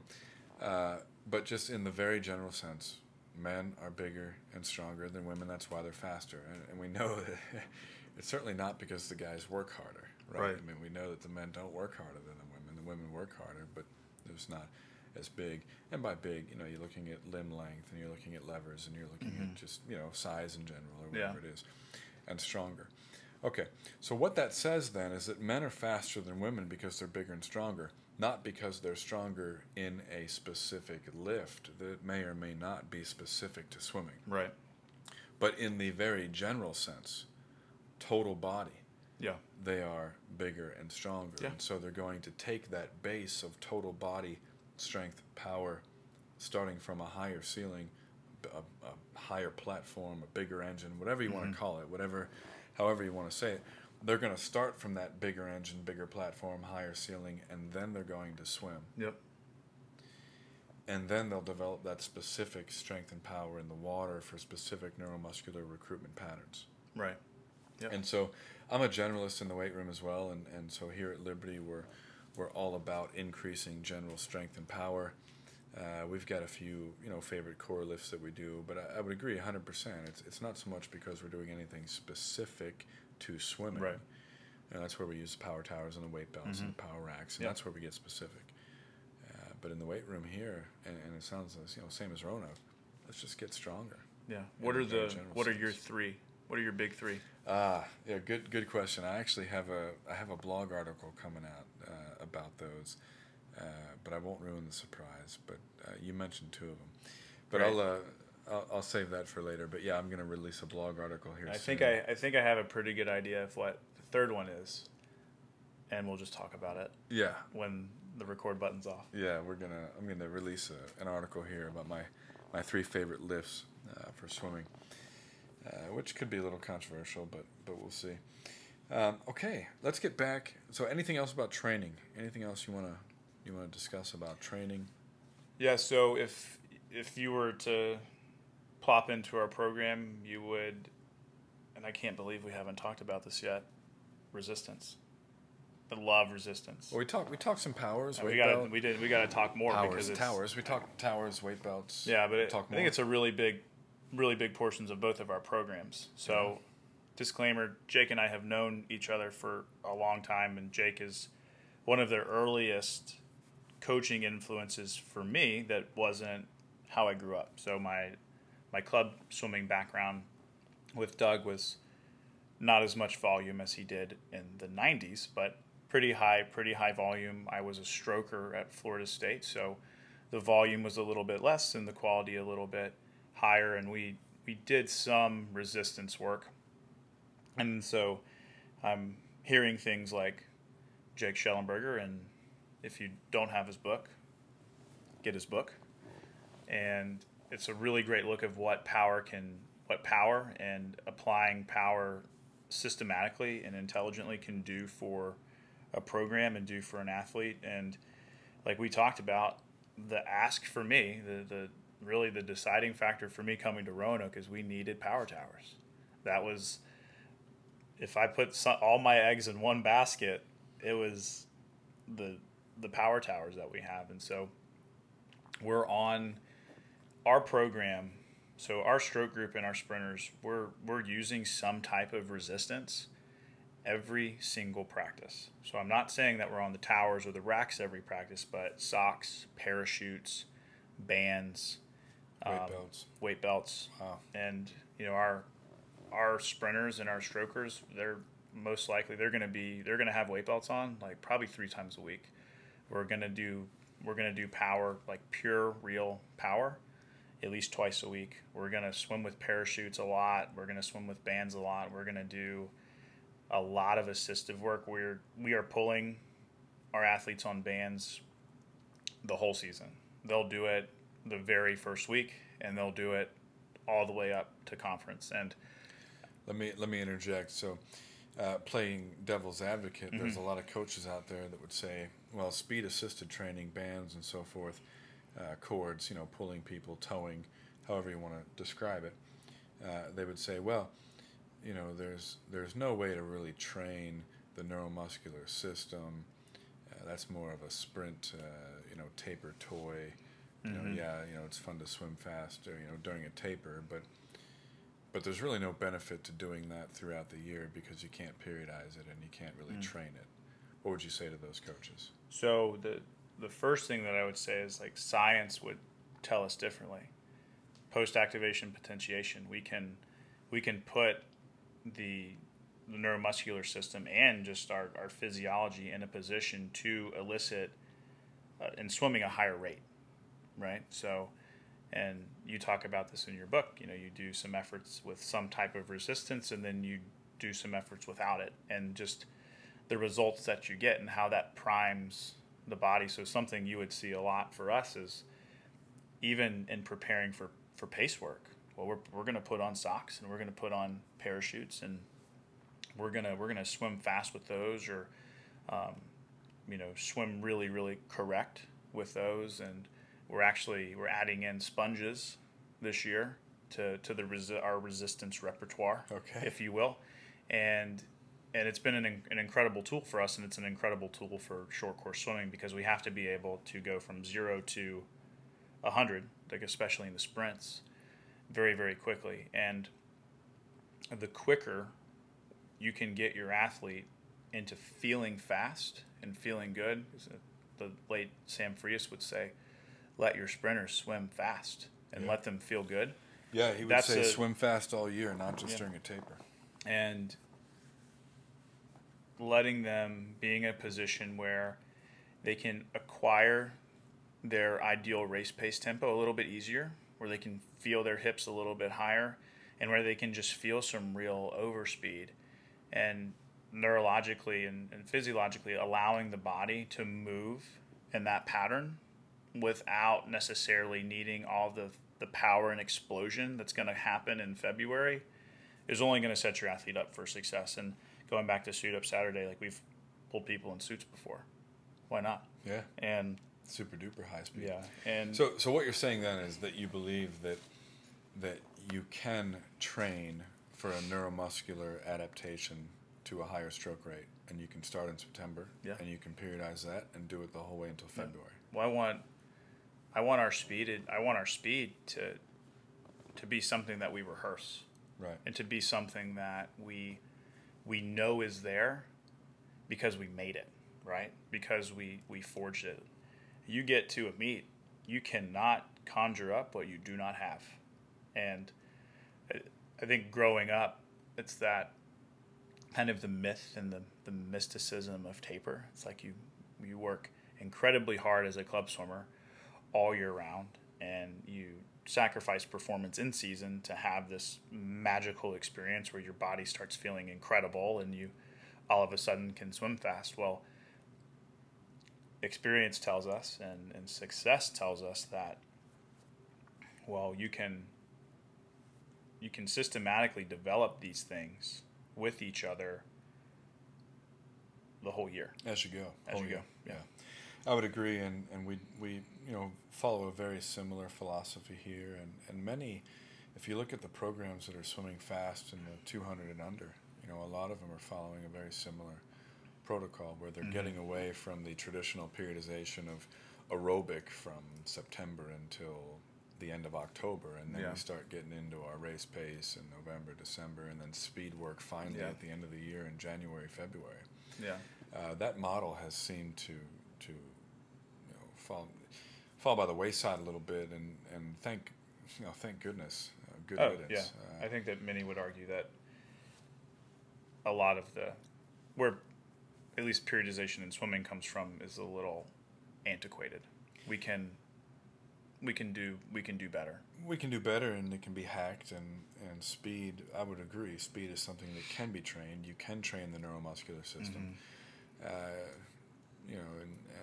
you can see that in the weight room. I mean, a lot of the strength gains, for example, say somebody's never lifted before, we know this. I mean, the literature is pretty clear, and even then, anecdotally and just logic would say the same if you don't like the research.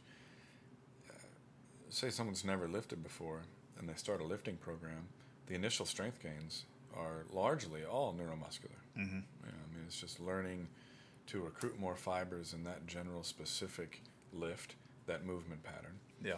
And there's no reason why that same theory wouldn't apply to cords and assisted swimming starting in September, right, and going through, you're teaching somebody to apply force, rate of force development, neuromuscular recruitment patterns, the speed at which they're recruited and so forth.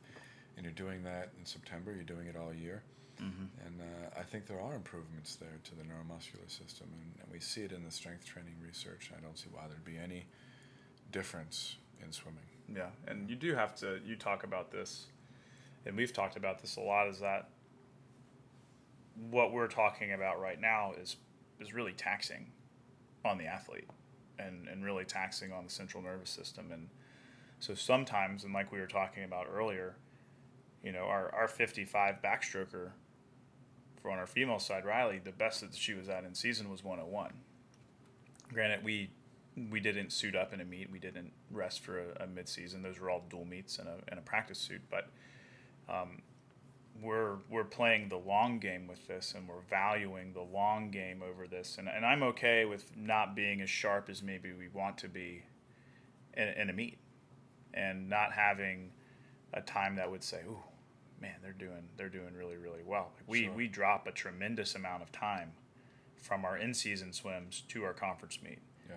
If you go and look at where we were seated going into ODAX this year, our men were seated to be third behind Randolph-Macon by over 150 points, and our women should have been 310 points in third, and our men were second and by almost 100 over Randolph-Macon, and then our women were about 150 points behind Randolph making for third, and that's really big.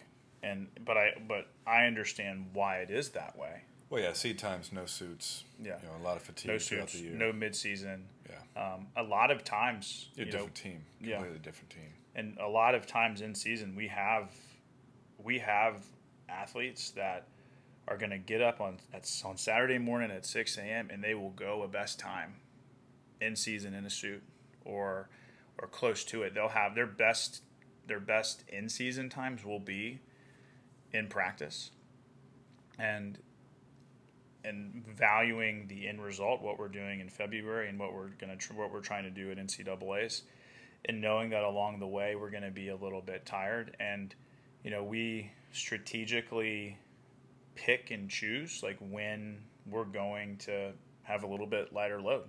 And every year, like we pick a dual meet that we're gonna move our Friday lift to Thursday, and we're gonna swim easy, swim fast. Yeah. And we're gonna get ready to roll. We're gonna let them shave if they want to shave, but we won't suit up. We're just gonna go, and we just want to feel good and swim fast and prepare for it. And So you said shave. Yeah, if they want. So 2 rules here, right? So no editing. Yeah. No time limits. Yep. So you're throwing that out there. You're going to shave for a dual meet. Yeah, why not? What I'm not above is, but I think that's also. Now, you're on the record now, so you got to unpack that. So you're going to pick a meet, and if kids want to shave, they can shave. So okay, if we're going to take any amount of time in our 19-week season to allow our athletes to feel good, and we didn't have anyone do it normally last year. Normally that'd be a mid-season. Be like a mid-season, but we don't have a mid-season. Okay. So you'd pick a dual meet, and that would be your mid-season. Like a mid-season type mentality. At the most, on the record, we'll move our lift, and we'll go easy on Thursday, and we'll go easy on Friday. It's just kind of like a drop. We'll sleep in. We'll do like a little bit of power with parachutes or bands. We'll do a little bit of assistive work. And then we get ready for Saturday and we roll on. But typically we go hard all the way through the week, and we go hard that morning because we train 5:30 to 7:30 on Saturday morning. So 9 times out of 10, we don't need to be on the bus until 9 o'clock. So we get up and we train, and then we go. And so if one of our athletes wants to like shave and feel good, great. And a win's a win, right?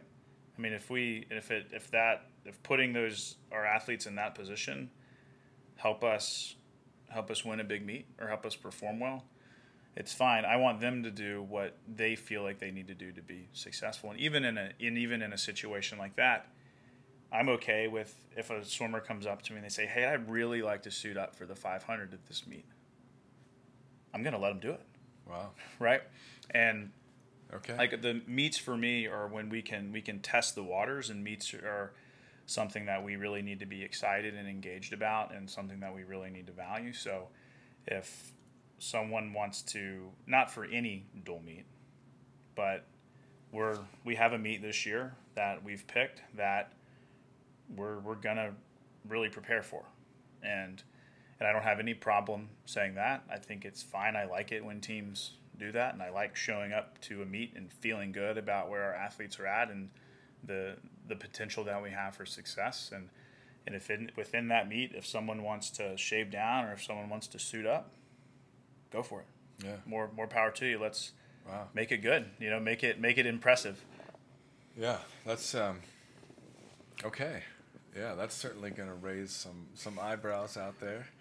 And at the end of the day, certainly there's no arguing. Yeah, at the end of the day, there's no arguing with your results. I mean, obviously you've gotten the results in just 2 years, and I think people, if they don't know who Roanoke is, they know now. If they didn't know, they know now, and I think certainly in the ODAC and on the national level, I mean, you're gonna make some noise. Yeah, and you have already.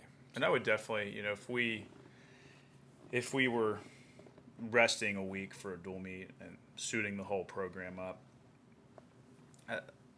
maybe I could understand, like, maybe the attitude towards that.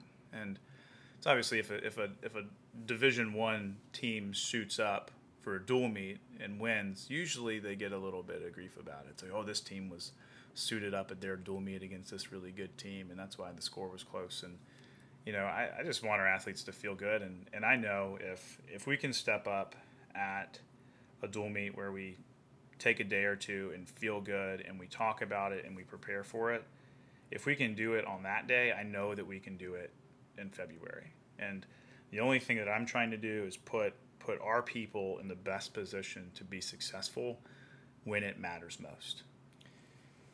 Yeah, wow. Okay. That's certainly thrown it out there. And being in the ACC, D1, and I'll admit it's a fear thing with me. I'm afraid to suit up in season in dual meets. I just don't know that people would want to swim us. It'd be hard for us to get meets if we're and we would never suit up the whole team. But even if people wanted to suit up individually, we'd probably tell them no. We probably would. We'd say, save that for mid-season invite, or save it for conference. We don't suit up for dual meets in season. Yeah. Now I know some programs do, and maybe it's a situation where it's Florida State or Stanford Cal or whoever it is, and it's where it's absolutely a predetermined, it happens agreed in upon. it happens in those situations. Right. So, and that's why I use them. Right. So it's Yeah. it's a predetermined, agreed upon situation where both coaches go into it knowing that there's going to be some people swimming real fast. Yeah. Yeah. But I wouldn't feel comfortable going to a dual meet and surprising And now somebody. everyone can know. Yeah. Now everyone knows what I feel about it. And also too, we're talking, and maybe it would be different if we were two Division I coaches having the conversation. Division III, we have 19 weeks.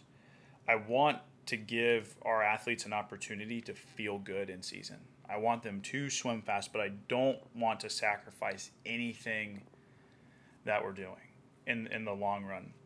And I really don't think that a 19-week season with the incredible amount of breaks that Division III has really deserves any type of rest for midseason.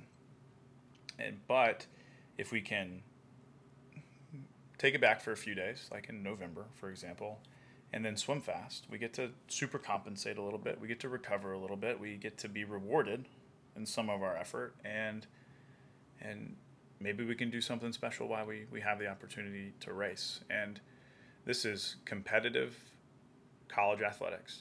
And so it's one of the things in swimming. Like, if a team came to us and suited up, well, more power to them. Good. They're coming they want to get a win because, it's important. There's a lot of people that might argue that dual meets aren't important, but I really value how our team performs. And I know, like we talked about before, that the times might not always be what we want them, but there's a lot of things that we can see consistently throughout the year: their energy, their enthusiasm, the way that they attack races, the way that they support each other, the energy on the sideline, and that's like a whole other rabbit hole. But that's why I do that. That's why we do that. Yeah. That's why we suit up a lot in season, and that's why we will absolutely find a meet in the year and get a little bit of rest for it. And I also have no problem saying, Are you going to tell the other coach? You're going to email them beforehand and say, hey, definitely.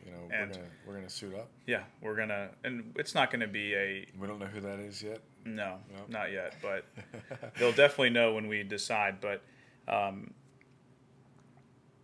it won't be the whole team. Certain people. It'll just be if somebody wants to, and a lot of people don't. We have athletes that absolutely hate suiting up.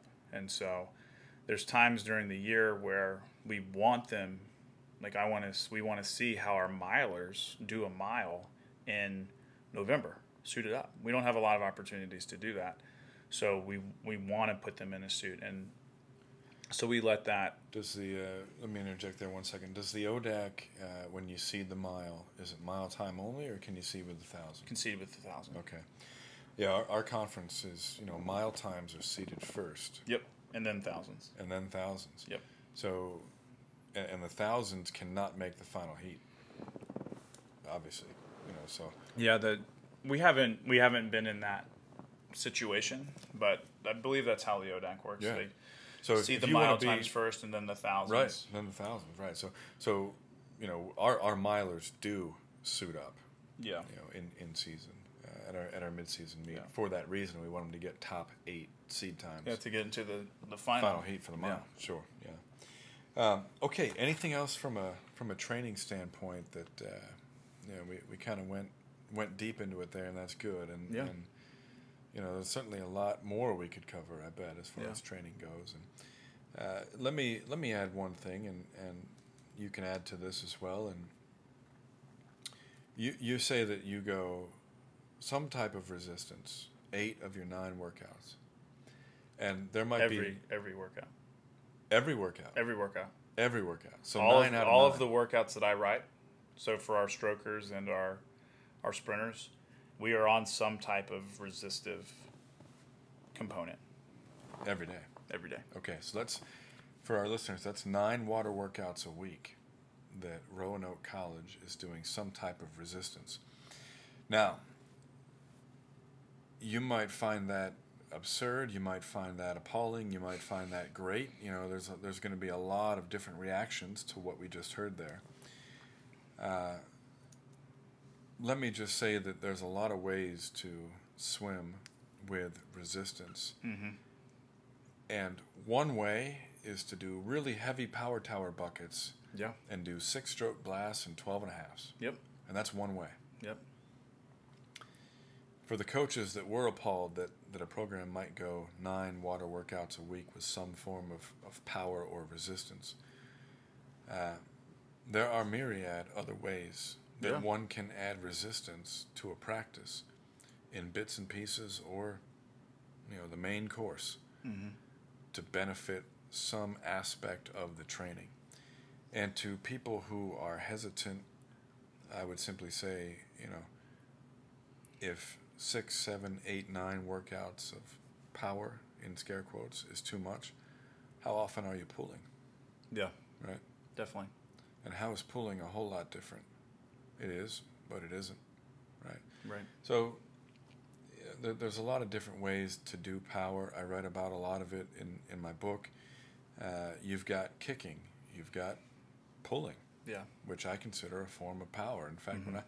when I was at Arizona, the distance swimmers didn't go a whole lot on the towers, but they did a heck of a lot of pulling, and they did pulling with tractor tire with tubes. Tubes. Yeah. Or bands. Yeah. And that was a real good amount of resistance. That changes things pretty dramatically. Yeah, absolutely, it does. Yeah, and so, just don't throw it away. Mm-hmm. Coaches out there, look at it, examine it, understand that it's not just all heavy blast work with really heavy weight belts or really heavy towers. Yeah. It might be sculling with resistance, light resistance. It might be kicking. It might be working underwater body dolphin. And there's a myriad of different things. Yeah, there's a lot of ways to get to the end. And so we have power towers, we have power racks, we have parachutes, we have sponges, we have kicking socks, we have bands. And so not all of it has to be max. It could be tech work. And we do a lot of tech work with resistance. It's one of my favorite things to do. Is have to do technical work with some type of resistance. It's still activating our musculature and our central nervous system. So if we're gonna do it to swim fast, well, wouldn't it also make sense to do it to swim better and more correct? Well, and with the tech work too, it also they say sunlight is the best disinfectant, right? Mm-hmm. And when you add resistance to a drill or to tech type swimming, we won't say drills specifically, but to tech type swimming, any imbalances or inefficiencies are magnified drastically against resistance. Yeah.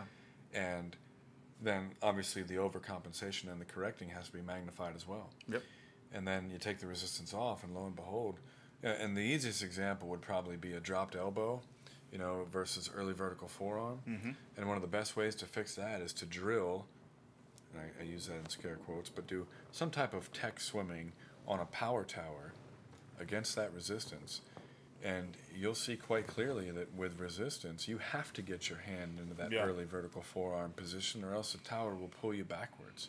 You can't swim with a low elbow on a power tower. Well, and resistance changes the tactile experience It that does. we're in the water. And if someone believes that you can get stronger on land and it will make you better in the water, well, we're getting stronger in the water Absolutely. as well. Yeah.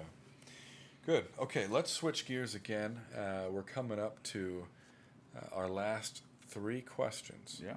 And these are 3 questions that I ask every guest on the show, which so far has just been you and Brad Dunn, who in a similar situation is starting the program at Lynchburg, from scratch as well. So it was neat to talk to 2 different coaches that have both started programs from zero, and hear some of the similarities and the differences, and thinking back to our history here at Liberty and having done the same thing. Yeah. It is odd and rare to start new programs unless you're in Lynchburg, Virginia, and then 4 of them have gotten started in the past 10 years. Unless you're in Lynchburg or in the ODAC. In the ODAC, right? Yeah. It's pretty rare. Okay, so question number 1: professional development. What do you do? How? How often? Where? When? So forth. We talked a little bit about NC State. We touched on that just briefly. You were in Raleigh at NC State, working with their crew this summer, and I had a similar experience. We mentioned Arizona. Just an amazing experience. I'm guessing yours was similar. Yeah. Working with the best of the best. So professional development, books, podcasts, mentors. What do you do? How often? When? What are some of your favorite ways to better yourself as a coach, person, professional? Yeah, so I think NC State definitely is on the top of my list in terms of something that I've done to develop as a coach and as a person. And I was, at some point in the year, I was reflecting on being a little tired and a little busy, and I was just kind of thinking and looking back on the past couple of years of coaching, just something that I could do. Like, what could I do to get better? I read, and I have a mentor, and I have a coach, and I'm trying to hack performance and hack productivity and all these things. And I was listening to a podcast or something on YouTube, and I said it earlier, but the speaker just said, when you're trying to learn something or trying to get better at something, get as close to the sun as you can. Get as close to the sun as you can get. And you'll find out 2 things. You'll find out if you're good really quick, and you'll find out if you suck really quick. And you'll figure out if you can hang, so to speak, with really high performers in your craft. And so I started to daydream a little bit about what it would be like to volunteer at a program during the spring and the summer, and then thinking back to your experience and everything that you've written about it and everything that we've talked about it. I said, that would be a really cool experience. And so I reached out to one person, and that was Braden at NC State, and I had I've known Braden since he was an assistant at Virginia Tech in the ACC, and have worked a couple camps for him, and had really loved working their camp, and just loved being with their staff, loved being with the people that they brought in for camp, and found it to be an experience where they let you come in and learn everything about their program that you could ever want, and then they pay you to do it. It's incredible.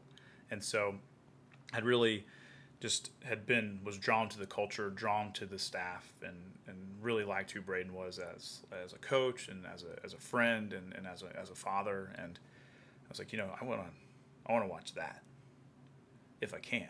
So I called Braden, and he said yes. And that was literally the worst thing that could happen, because now got to figure out where we're going to live, I gotta go. when I'm going to be there. I've got to go talk to my boss. And not that it was a hard sell. I was like, look, I want to go learn, and I want to go learn from the best that I can learn from. We've got this massive off season, and we have all of our commitments, and the admin work is done, and our incoming class is great, and I need to make myself better. And Well, and you can recruit from anywhere. anywhere in the world, right? Anywhere you have a cell phone. Anywhere in the world, yeah. Signal, you can recruit. And so that was massive, and that experience, the few months that I was there, and you talked about it earlier, like developing elite like models, watching every day, literally every person that my eyes saw were elite. I've got elite coaches. We have elite athletes. Watching people like, Chris Reed, who joined Wolfpack Elite during that time. He's an Olympic backstroker. He's 53 long course. I don't know if you've ever watched somebody that swims 53 seconds in the 100 backstroke long course, but they're a specimen. It's incredible to watch. Or watching Coleman Stewart, who has the fastest 100 fly, 100 back short course combo. Just watching super high levels of performance, like from the short end side of things, even to Hannah Moore, and watching her lead up to Open Water Worlds, and really her kind of like her coming out party of being a formidable force in open water, and getting to see everything in between, and then watching what those coaches bring, and being like loved on by them and encouraged by them, and I was treated like family from the very moment I was there to the day that I left. Like everybody, every coach, every staff member, every swimmer went out of their way to make me feel like I was a part of, like I had been there from the beginning. And so I left super encouraged, super edified, and without question learning so much.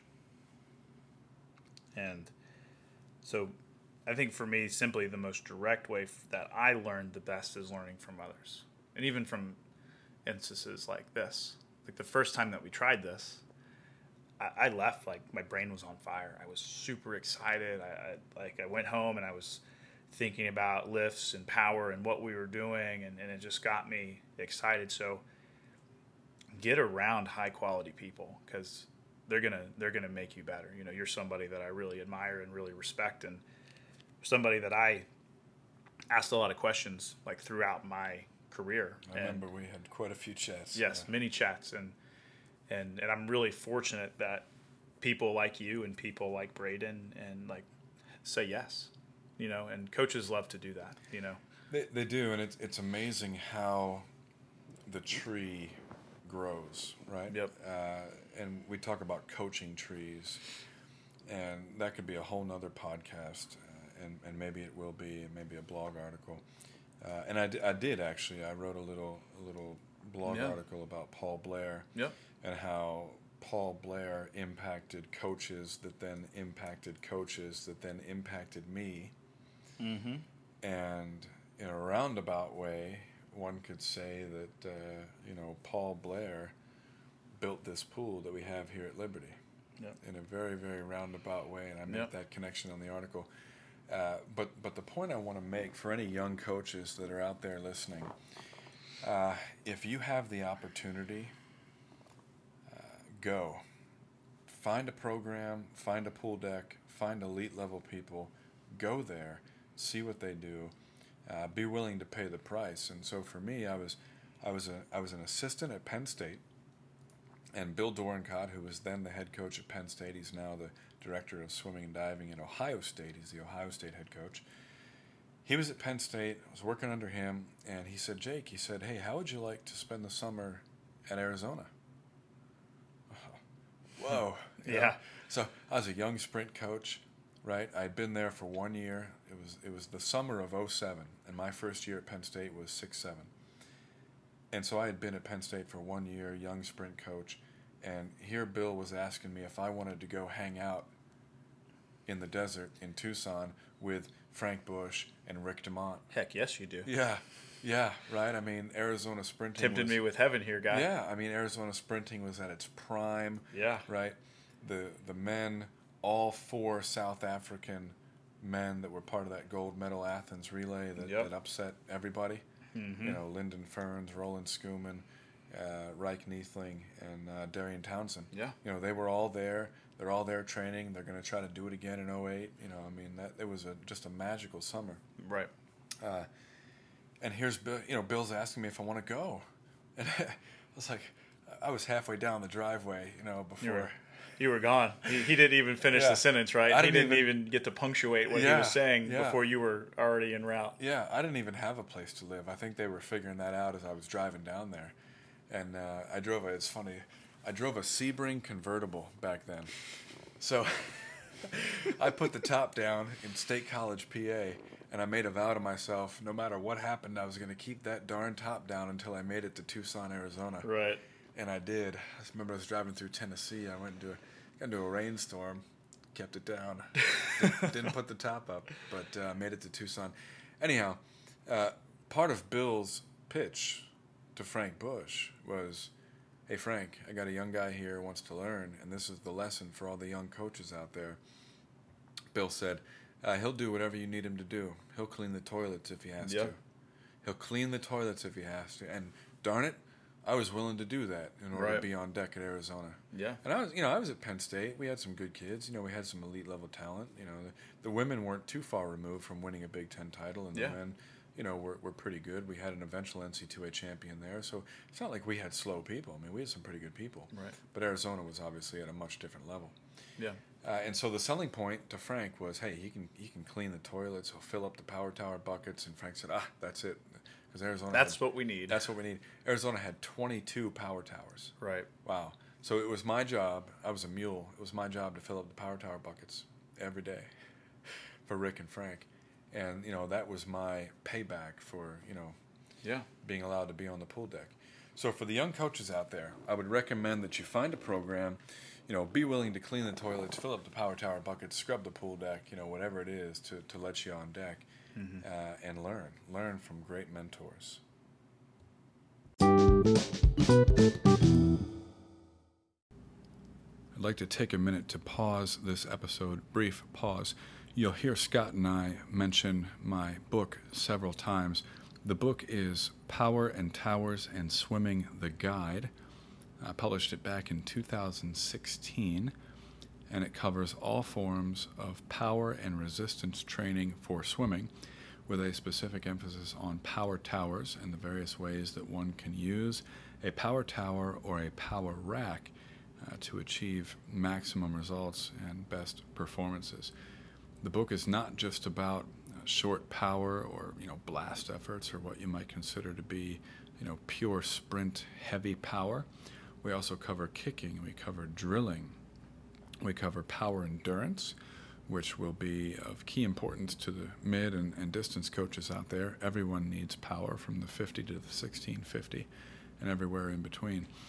So if you're interested, you want to join the more than 600 coaches that have bought a copy of the book, head on over to Amazon, Barnes & Noble, or jakeshell.com, JAKESHELL.com, to purchase a copy. And again, that's Amazon, Barnes & Noble, Power and Towers and Swimming, the Guide. If you order on my website, jakeshell.com, I personally autograph and sign each copy that you buy from jakeshell.com.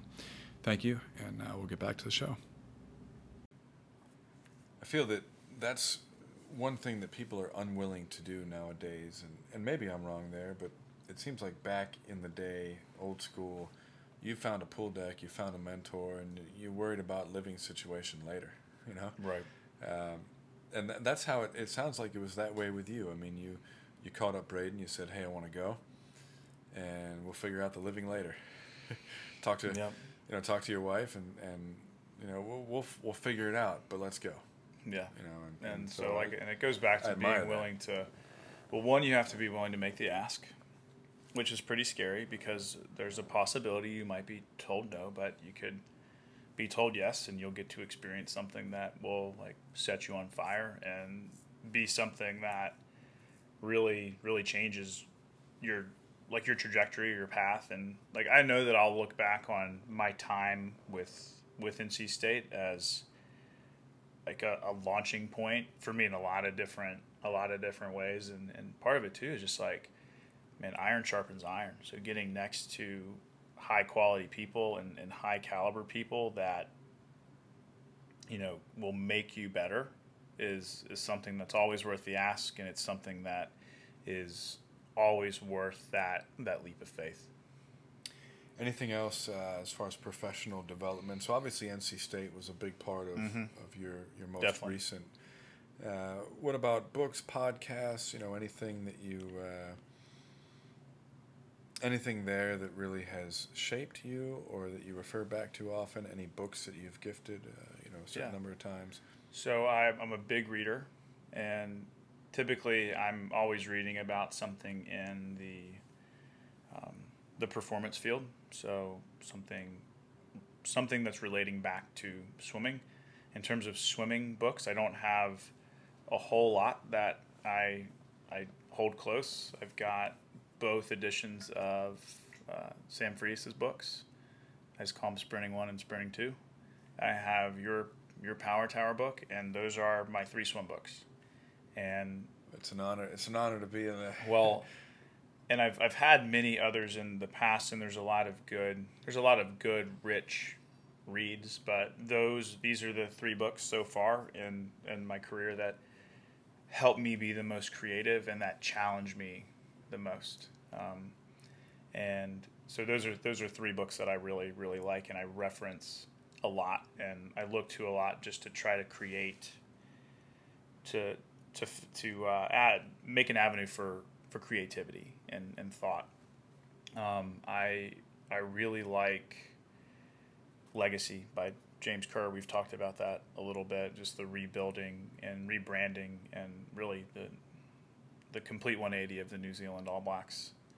And so any type of leadership book, really, I'm always digging into those, and I'm always digging into some type of sport book. Like I said, too, I really like Vern Gambetta, so any of his content I'm reading. I've really been diving into a lot of track and field books lately, and just a lot of athletic development literature and journals in general.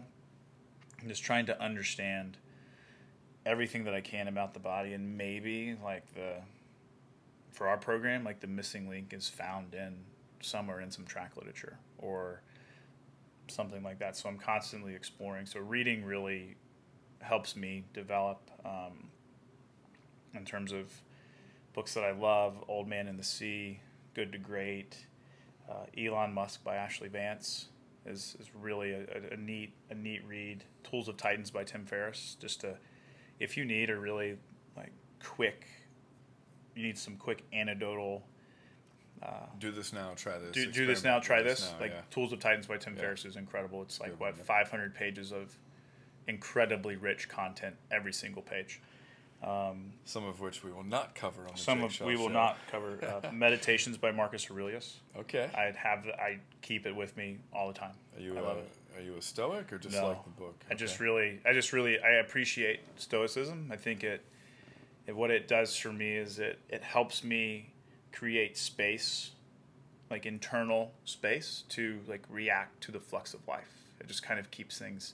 It speaks my language on how I want to handle life. It's not how I want to handle love. It's not how I want to handle relationships. It's not how I want to handle the young men and women that I get to work with. Sure, yeah. But internally, it's the dialogue that I want to have with myself. But I love that book, and I love Seneca, and there isn't really any Stoic literature that I don't like and appreciate. Meditations by Marcus Aurelius is the book that I've read through the most, and I have written in the most, and it's one of the books that I always have with me. I'm reading The Culture Code now by Daniel Coyle, which is an awesome book, just like how to create high caliber and high performing cultures. Legacy by James Kerr is about the same kind of thing. With the religion major in me, The Power of Myth by Joseph Campbell is a really is a neat read. So what the book is actually the manuscript of a series that he did for television, just kind of like telling the story of our lives, and the list goes on and on and on. So a lot of different books. A lot of different books and podcast. Who doesn't love Joe Rogan? And the list goes on for podcasts too. Yeah. Joe, it's funny you mentioned Tools of Titans by Tim Ferriss, and you mentioned Joe Rogan, and those two, with a little bit of Dave Asprey influence, were the genesis for this podcast. I love the format. Maybe someday we'll have video. Maybe it'll be a Joe Rogan. You were making some hand gestures earlier and said, you can't see my hands, but maybe someday. Maybe that'd be version like 3.0 of the podcast. And this would be a good spot to do it. You've got great light, and you could put the camera right there on your desk. Little studio in here. Yeah. One thing that I want to ask you, I just thought of it, and so often we think in the swimming world, we think in terms of professional development. We think of physiology, or we think of biomechanics, or we think of the specific science of fast swimming. I don't know about you and your progression as a coach, but I found myself moving away from the science and the physiology of training to psychology, to relationships, to leadership, to business books, culture building, team building, business building, organizational leadership. I mean, just it's very rare any nowadays, any time that I crack open a textbook on human physiology. Yeah. And it's funny that, and I'm sure maybe other coaches have felt the same. I mean, when you start out, you want to learn the science, you want to learn the training, and you want to learn this and learn that, and your physiology school and your ASCA level, 17, whatever you're doing, and again, I don't remember the last time I picked up a physiology textbook. I still have them. They're still over there on the shelf. But good to great is, that's where I want to go. That's what I want to do. From a physiology standpoint, I feel as though, we kind of have a pretty good idea of where we need to work, and depending on the individual and what their strengths and weaknesses are. As far as program building, and there's a lot out there that we can learn from the business world. Yeah. Building organizations and Fortune 500 companies. And I wonder if the culture isn't more important than the physiology. It is, definitely. I mean, in starting Roanoke, and this is another loud lesson, is that when the few hours that we spend training a week is far easier than the people side of things. Yeah. Right. And I'm still in what I want is I want to explore things that make me ask questions, and that they make me want to share those questions and share my thoughts, and they make me want to learn. So in terms of the basis of what I believe about our physiology and the ceiling that we have as humans and our human potential, I still want to explore it, but I'm not against bringing in something new. If someone would come to me and say, hey, if threshold work is really valuable for sprinters because I've done this, well, or whatever it is. Yeah, that'd be one. Or hey, I only do one day a week of power, of pure power. Well, I would consider those things, right? So I want my beliefs to be tested, right? I want my beliefs to have friction, and I want to rub elbows with people and ideas that make me really articulate what I believe like this. The conversation that we're having, I hope that we put out great content, but we have to really, what we believe is being tested in a sense, because we have to be able to articulate it. But very quickly, for me, it is 90% people and 10% physiology in terms of what I'm really, really diving into and really trying to understand, because relating to my people, relating to my community and my team is much more difficult than me relating to physiology. Right. Yeah. And so if something that can help me understand what makes them tick and how to motivate them and reward them and challenge them and help them develop into like great, incredible people, that's what I want to know. Yeah. And I don't think it's like a one size fits all. I think it's a continuous exploration in leadership, in psychology, in development, and you have to stay on it, and you have to be willing to change. That's another thing too. We have become a different team, and I've become a little bit different of a coach every year. There's probably similarities in a lot of programs, but you're a little different every year, and that's good. Change usually means growth. Yeah. And so we're okay with growing, and we're okay with changing, but I'm trying to keep up with the people that we're bringing in, and what I can do from a relationship standpoint to better relate to the group of people that I'm privileged to lead and to coach. All right, so we talked professional development and looking at the professional side. Next question, recovery. How do you recover as a coach? What are some things that you do, outside of the pool to refresh? We talk with our student athletes and athletes in general about recovery. We want them to recover outside of the pool and outside of the classroom. I'm a firm believer that coaches need to do the same. Coaches need to recover as well, and it makes us better. It makes us more creative. It does a lot of good things, for lack of a better term, when we take the time to recover and when we rest.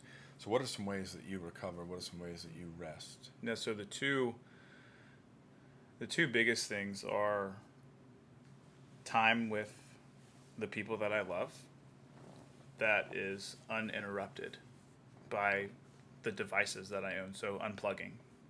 And it's not insane, it's just plugging up my phone and putting it in the bedroom while we eat dinner, or leaving it in the car if we go out to eat, and just having, really great one-on-one time. Let us repeat that. Unplugging. Unplug. Turning off the phone. Putting it away. Keeping it in the car on a date night. Putting it in the other room for dinner.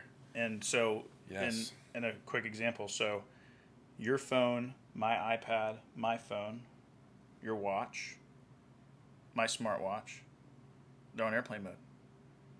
We are disconnected. So really the only thing that we're connected to is this recording device, which isn't distracting us. There's nothing that's competing for our attention. There's nothing that's buzzing and dinging. And your phone and our devices are designed to distract us, to grab our attention. Get your attention when the phone rings. Yeah. And it doesn't have to be insane. You don't have to go on a media fast or a phone fast. Just what I've been doing, and I started doing this a couple months ago, is the unplugging is very new in my life. I just started unplugging it during dinner with my wife. My wife and I were at the beach with my dad and my stepmom, and I was like on my phone, and my wife was like, "Hey, put that away." I put it away, and it's like, "Hey, this is really nice." You survived. I survived, right? You're still here. Wow. But I go a little bit beyond that because I really, really like it, so I want some of those continuous benefits. 99% of the time, my phone's on silent, and my phone does not vibrate. So a lot of times I don't hear my phone. It's out of sight, out of mind. My iPad, which I have right here that I do a whole lot of work on, I don't have any notifications on it. None. No push notifications, no badge, no icon. Good for there you. are absolutely no notifications. I have a Fitbit, and I don't have any notifications on that, so it doesn't tell me anything other than the time and really what my body's doing that day. So adding that in really, really helps, and it creates space, and then reading is really, really, really restorative for me, and it inspires me, and because it's another time where I can disconnect because I'm not on my phone. Right. Something's not buzzing at me, and exercise is really important. I love to move, and I love to breathe hard and sweat, and because it makes me feel good. It's therapy. Active recovery. It is active recovery. Everything in my life is active recovery, and those are so. just uninterrupted time with the people that I love, unplugging as often as possible, and just allowing that to carve out space in your life to rest and recover. And you won't regret it. Even if it's 5 minutes a day, it'll add incredible value to your life in reading and exercise. Yeah. Yeah, that's, gosh, I wish that more people would consider the benefits of unplugging, going dark. I mean, I'm talking not just, putting your phone on the table or whatever. I'm talking airplane mode. I'm talking off the grid. So that if you have iMessage, when somebody texts you, it goes to green, right? Not to blue, saying that your phone is off completely. I don't know where we went awry. I lived through it. I mean, I went through my freshman year of college without a cell phone. Yeah. I didn't have a cell phone in high school, and that was right around the turn of the century. And somewhere in the last 20 years, it became, there was an expectation that when you text, email, or call somebody, that you're going to get a result because their phone is on and they are checking their phone. And it comes from society, it comes from media, it comes from social media, but unfortunately it also comes from the workforce in terms of the professional culture in the world, and bosses expect employees to be on call 24/7. Yeah. And I think that's dangerous. I think it's unhealthy. I do airplane mode. Yeah, I do not disturb. I don't do notifications. The only notifications I do are from my calendar app. Yeah. So I don't, miss important appointments. And speaking to the calendar app, I also don't take phone calls. I schedule every phone call. Yeah. If you call me just out of the blue, I'm not going to answer because the phone is... you don't. Yeah. Well, the phone is on Do Not Disturb. Right. And Do Not Disturb goes right to voicemail. Yep. Right? Now, I schedule calls and they go on the calendar, and I make sure I'm free for those and I'm expecting them, and so therefore, Right. And I think that's the smart way to do the telephone, because when you call somebody, you are interrupting them. Yeah. And you are saying that, hey, I didn't ask you, but I'm going to call you and I'm going to expect you to pick up the phone. I don't really particularly care what you're doing. Yeah. But I have something I need to know, or I have something I want to tell you, and that's more important than whatever you're doing right now. Yeah, so that's what a phone call is. Yeah, that's kind of, let's go back to books really quick. I read a book this summer called Great Leaders Have No Rules, and they obviously have some rules. But so a big move in leadership kind of through the early, like through the 90s and the 2000s, is the open door. The open door policy. Right? Our door's closed right now. Yeah, our door's closed. And it's locked. The on-air sign is on. I actually have a sign that says, I'm involved in cognitively demanding work. Please do not disturb.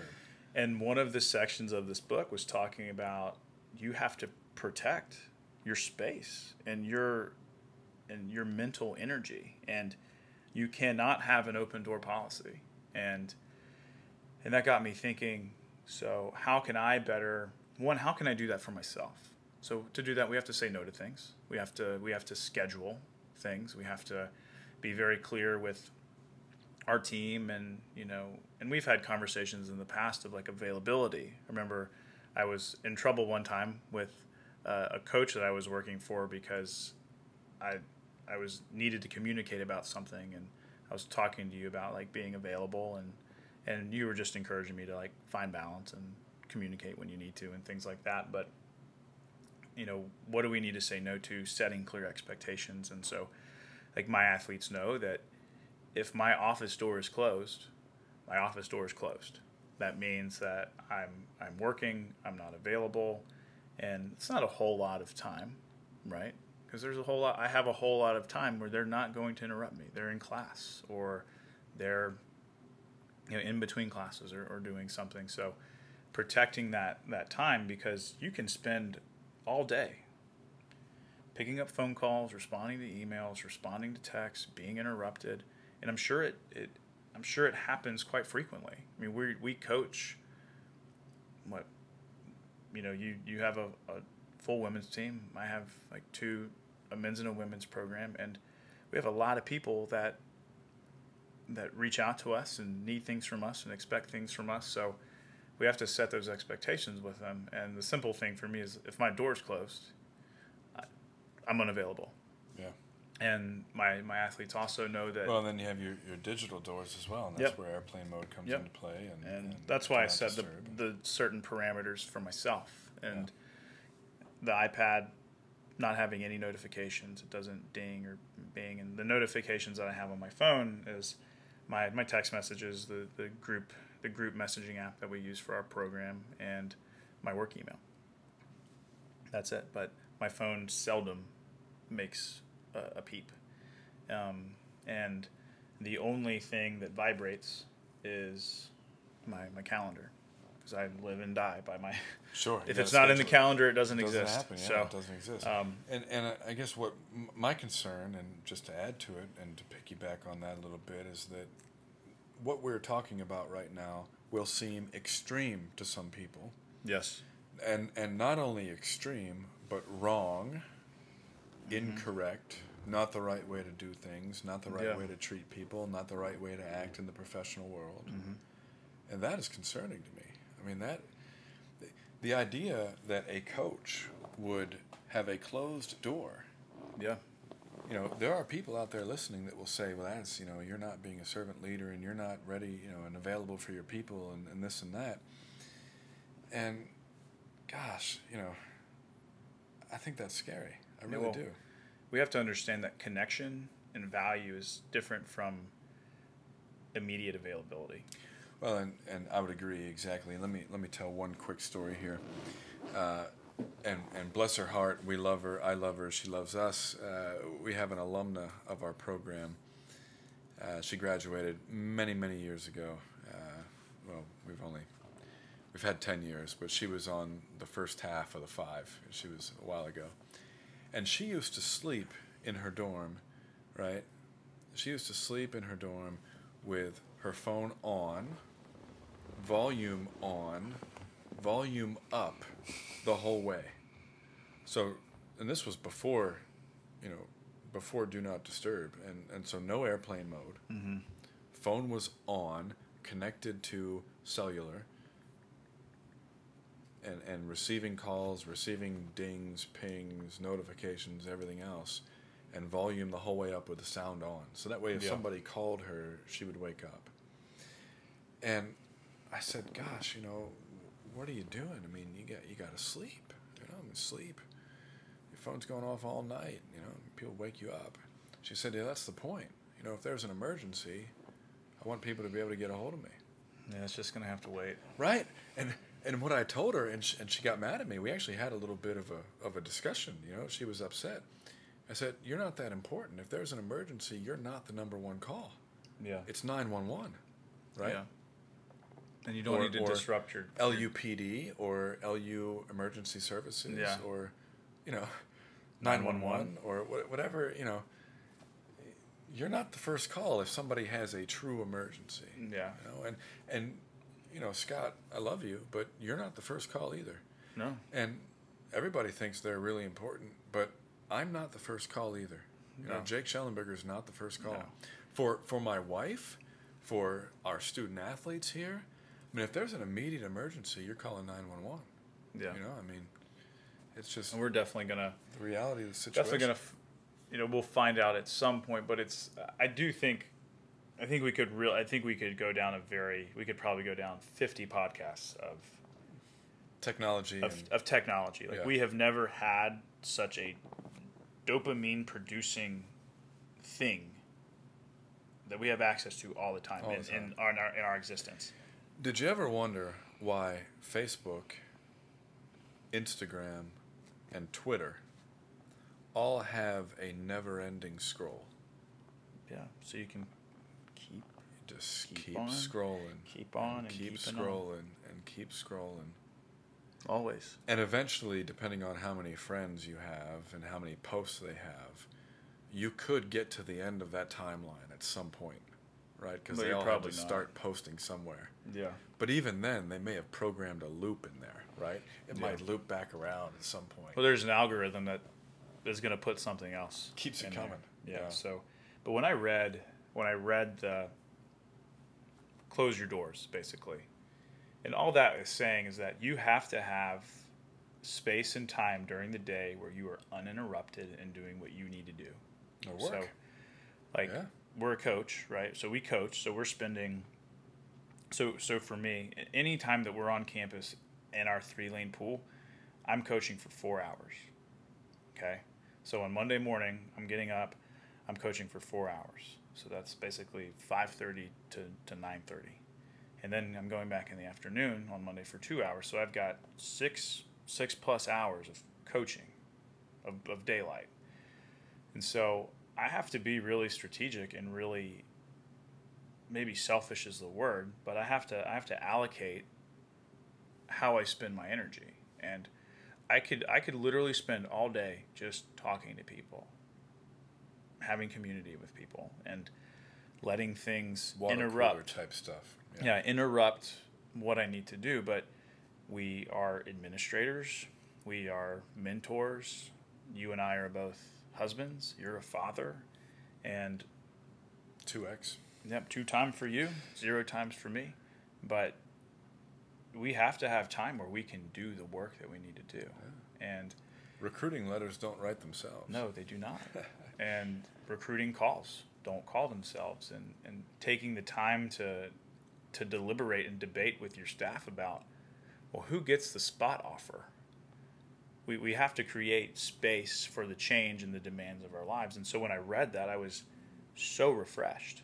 And it had been a little bit where I read something in a leadership book that just kind of wasn't status quo. And that was one of the first things that I've read in a while that had been like really, really different. And I think like to tie it up, like what I want in my life is like continuity between work, rest, play, coach, husband, son, brother, friend. And I don't want to compartmentalize all these different things and all these different boxes in my life, because I know that if I'm pursuing being the best husband I can be, well, it's going to make me a better coach, and being the best coach I can be is going to make me a better husband. And I want to be able to have like unbroken symmetry between moving from those roles, and we're going to move in and out of those roles every single day versus like having this really strict, rigid view of work-life balance. And I'm never completely disconnected from work, and I'm never completely disconnected from my loved ones or my interests. And I want continuity in my life. And when you have continuity in your professional life, when you can move freely from thing to thing, like there's going to be times where you might have to take some work home. And I'm sure there's been times where your tribe, your family, the Schellenberger clan is in this office or on pool deck, and then when we have that continuity, we can really get something that's valuable, and that's consonance in our life. And what that means is who you are is impacting what you do, and it creates a really nice fluid circle. That's deep. Yeah, I like it though. Yeah, I like it. That's deep. And certainly there are, as you said, a number of different avenues and rabbit holes that we could examine. Maybe on another podcast when we I think we should do it. We should do another podcast where we talk about everything except swimming. Yeah. And we just go down some of those rabbit holes and talk technology, and that's what this podcast is for. It is not just swimming. It's the podcast for polymath. And so we're going to cover everything from swimming, obviously, to personal productivity, professional development, so on and so forth. Okay. Last question. Are you ready, Scott? I am. You ready? All right. Last question, and this is one that we will ask every guest, regardless of their profession, regardless of what they do. And I think this will elicit some fantastic responses as we go. Really excited for this one. Okay. Are you ready? I am. Last question. Anything you believe that is against the grain, way outside the box, or otherwise controversial in nature. So what is anything that you believe that it is a sword upon which you will die? Mm-hmm. What is something that you believe that is against the grain, way outside the box, or otherwise extremely controversial? I think that coaches need to be very limited in their use of drills in swimming. No drills. Some or limited. drills. Okay. Limited. Very limited drills. How do you, let me unpack that. Yeah. How do you, let me drill down here, so to Yeah. speak. Oh, that's bad. No editing. We're going to keep it in there. Worst pun ever. Okay. Let's drill down there. How would you define drilling in the first place? Right. So as I define drill, I'm talking about things like 2 kick, 1 pull breaststroke, 6 kick switch, fingertip drag. No one should do fingertip drag. Fingertip drag is the worst. That's the worst. Catch-up drill is catch-up. right behind. Don't do the traditional catch-up. When are your hands ever in front of your face in freestyle? Well, they shouldn't be. Only in fly. Only in fly and your streamline. But when you swim freestyle, hopefully they're in front of your shoulders, right? Yeah. And so things like that. One arm fly. So the traditional drilling. Okay. And so the way that I use drills is for an accessory component. Like we'll do 2 kick, 1 pull. We'll do 1-1-1 butterfly. So 1 stroke with the left arm, 1 stroke with the right arm, 1 full stroke. We'll do some double arm backstroke or single arm backstroke.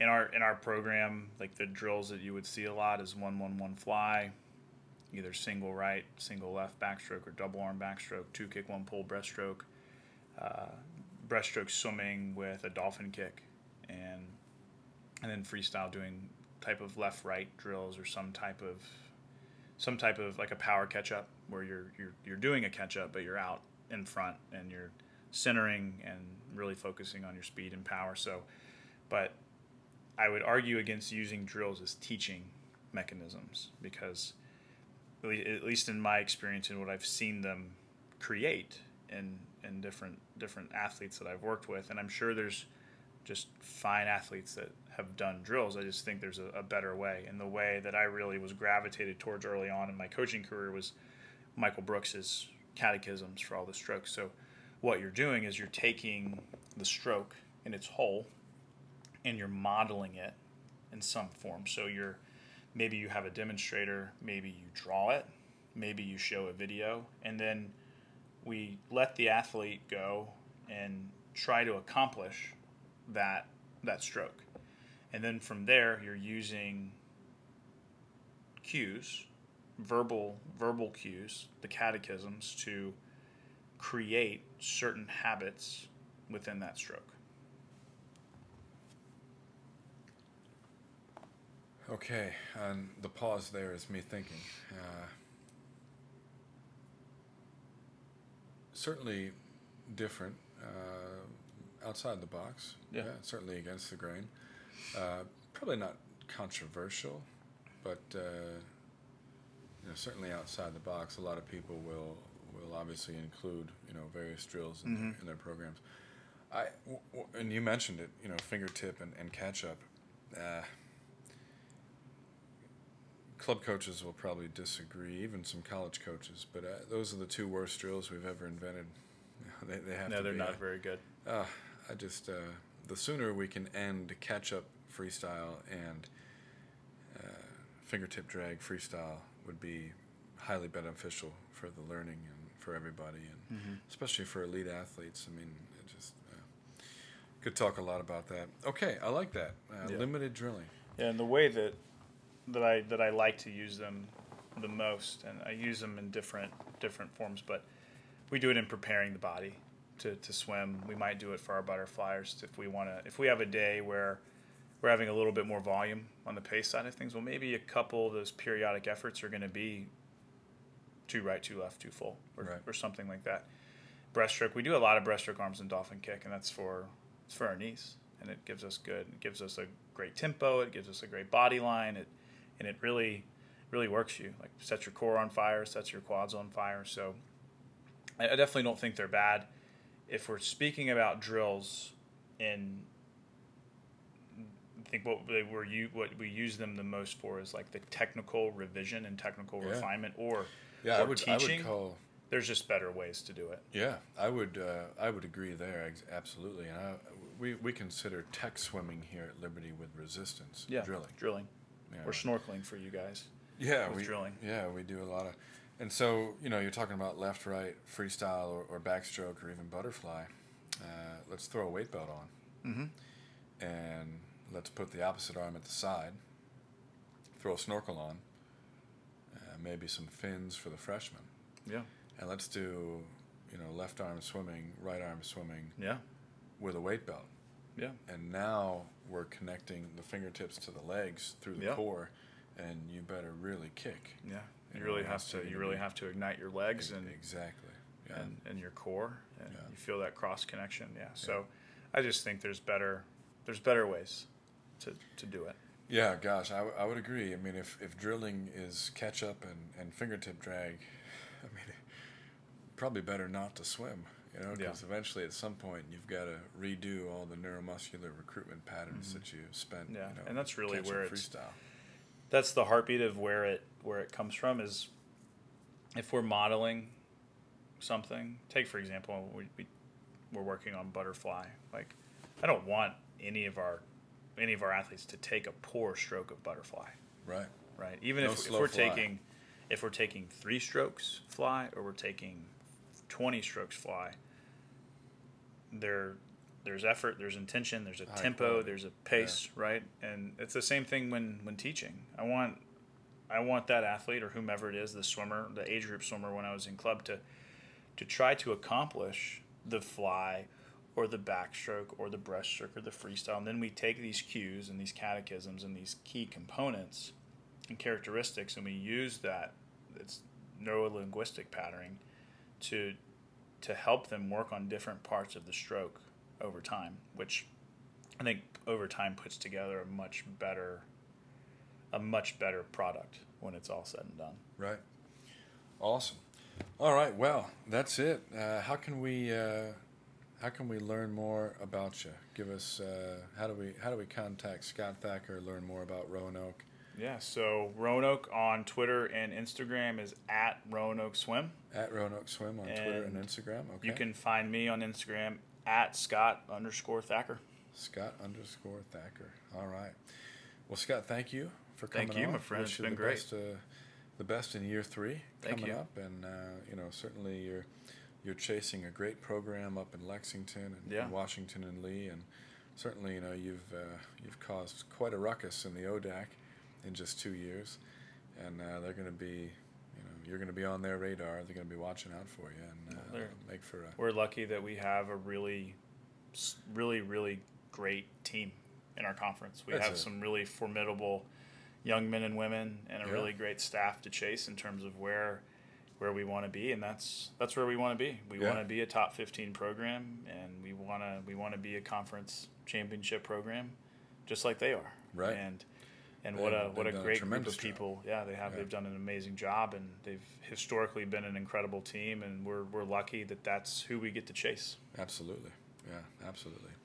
All right. Well, Scott, thank you. Appreciate it, and we'll be following you, of course, as we always do. That's it for us here, episode 3 of the Jake Shell Show. Please, as we leave here, please be sure to share the podcast. If you found value in listening to Scott and I and sharing our stories and sharing, talking shop and training and so forth, program building, please share the podcast. Please be sure to give us a rating as well. 5-star reviews always help. If you have any questions for me for future episodes, you can let us know. Anchor is our podcast hosting app, so you can find us on there. You can leave voicemails if you want to get a voicemail featured on an episode of the show. You can find us on the web at jakeshell.com. We also have a blog where you can read more. There's over 80 articles and over 120,000 words on the blog. And my contact info is on the blog as well, jakeshell.com. And finally, if you would like to become a supporter of the podcast, we have a few supporters. Thank you to our supporters. You can support the Jake Shell Show for as little as 99 cents a month. And so if that's something you'd like to do to help us keep delivering fantastic content, you can do that. You can find details in the show notes. 99 cents a month at the minimum to support the Jake Shell Show. And again, you can find that info in the show notes. That's it. thank you for listening, and we'll be back again next week with episode 4.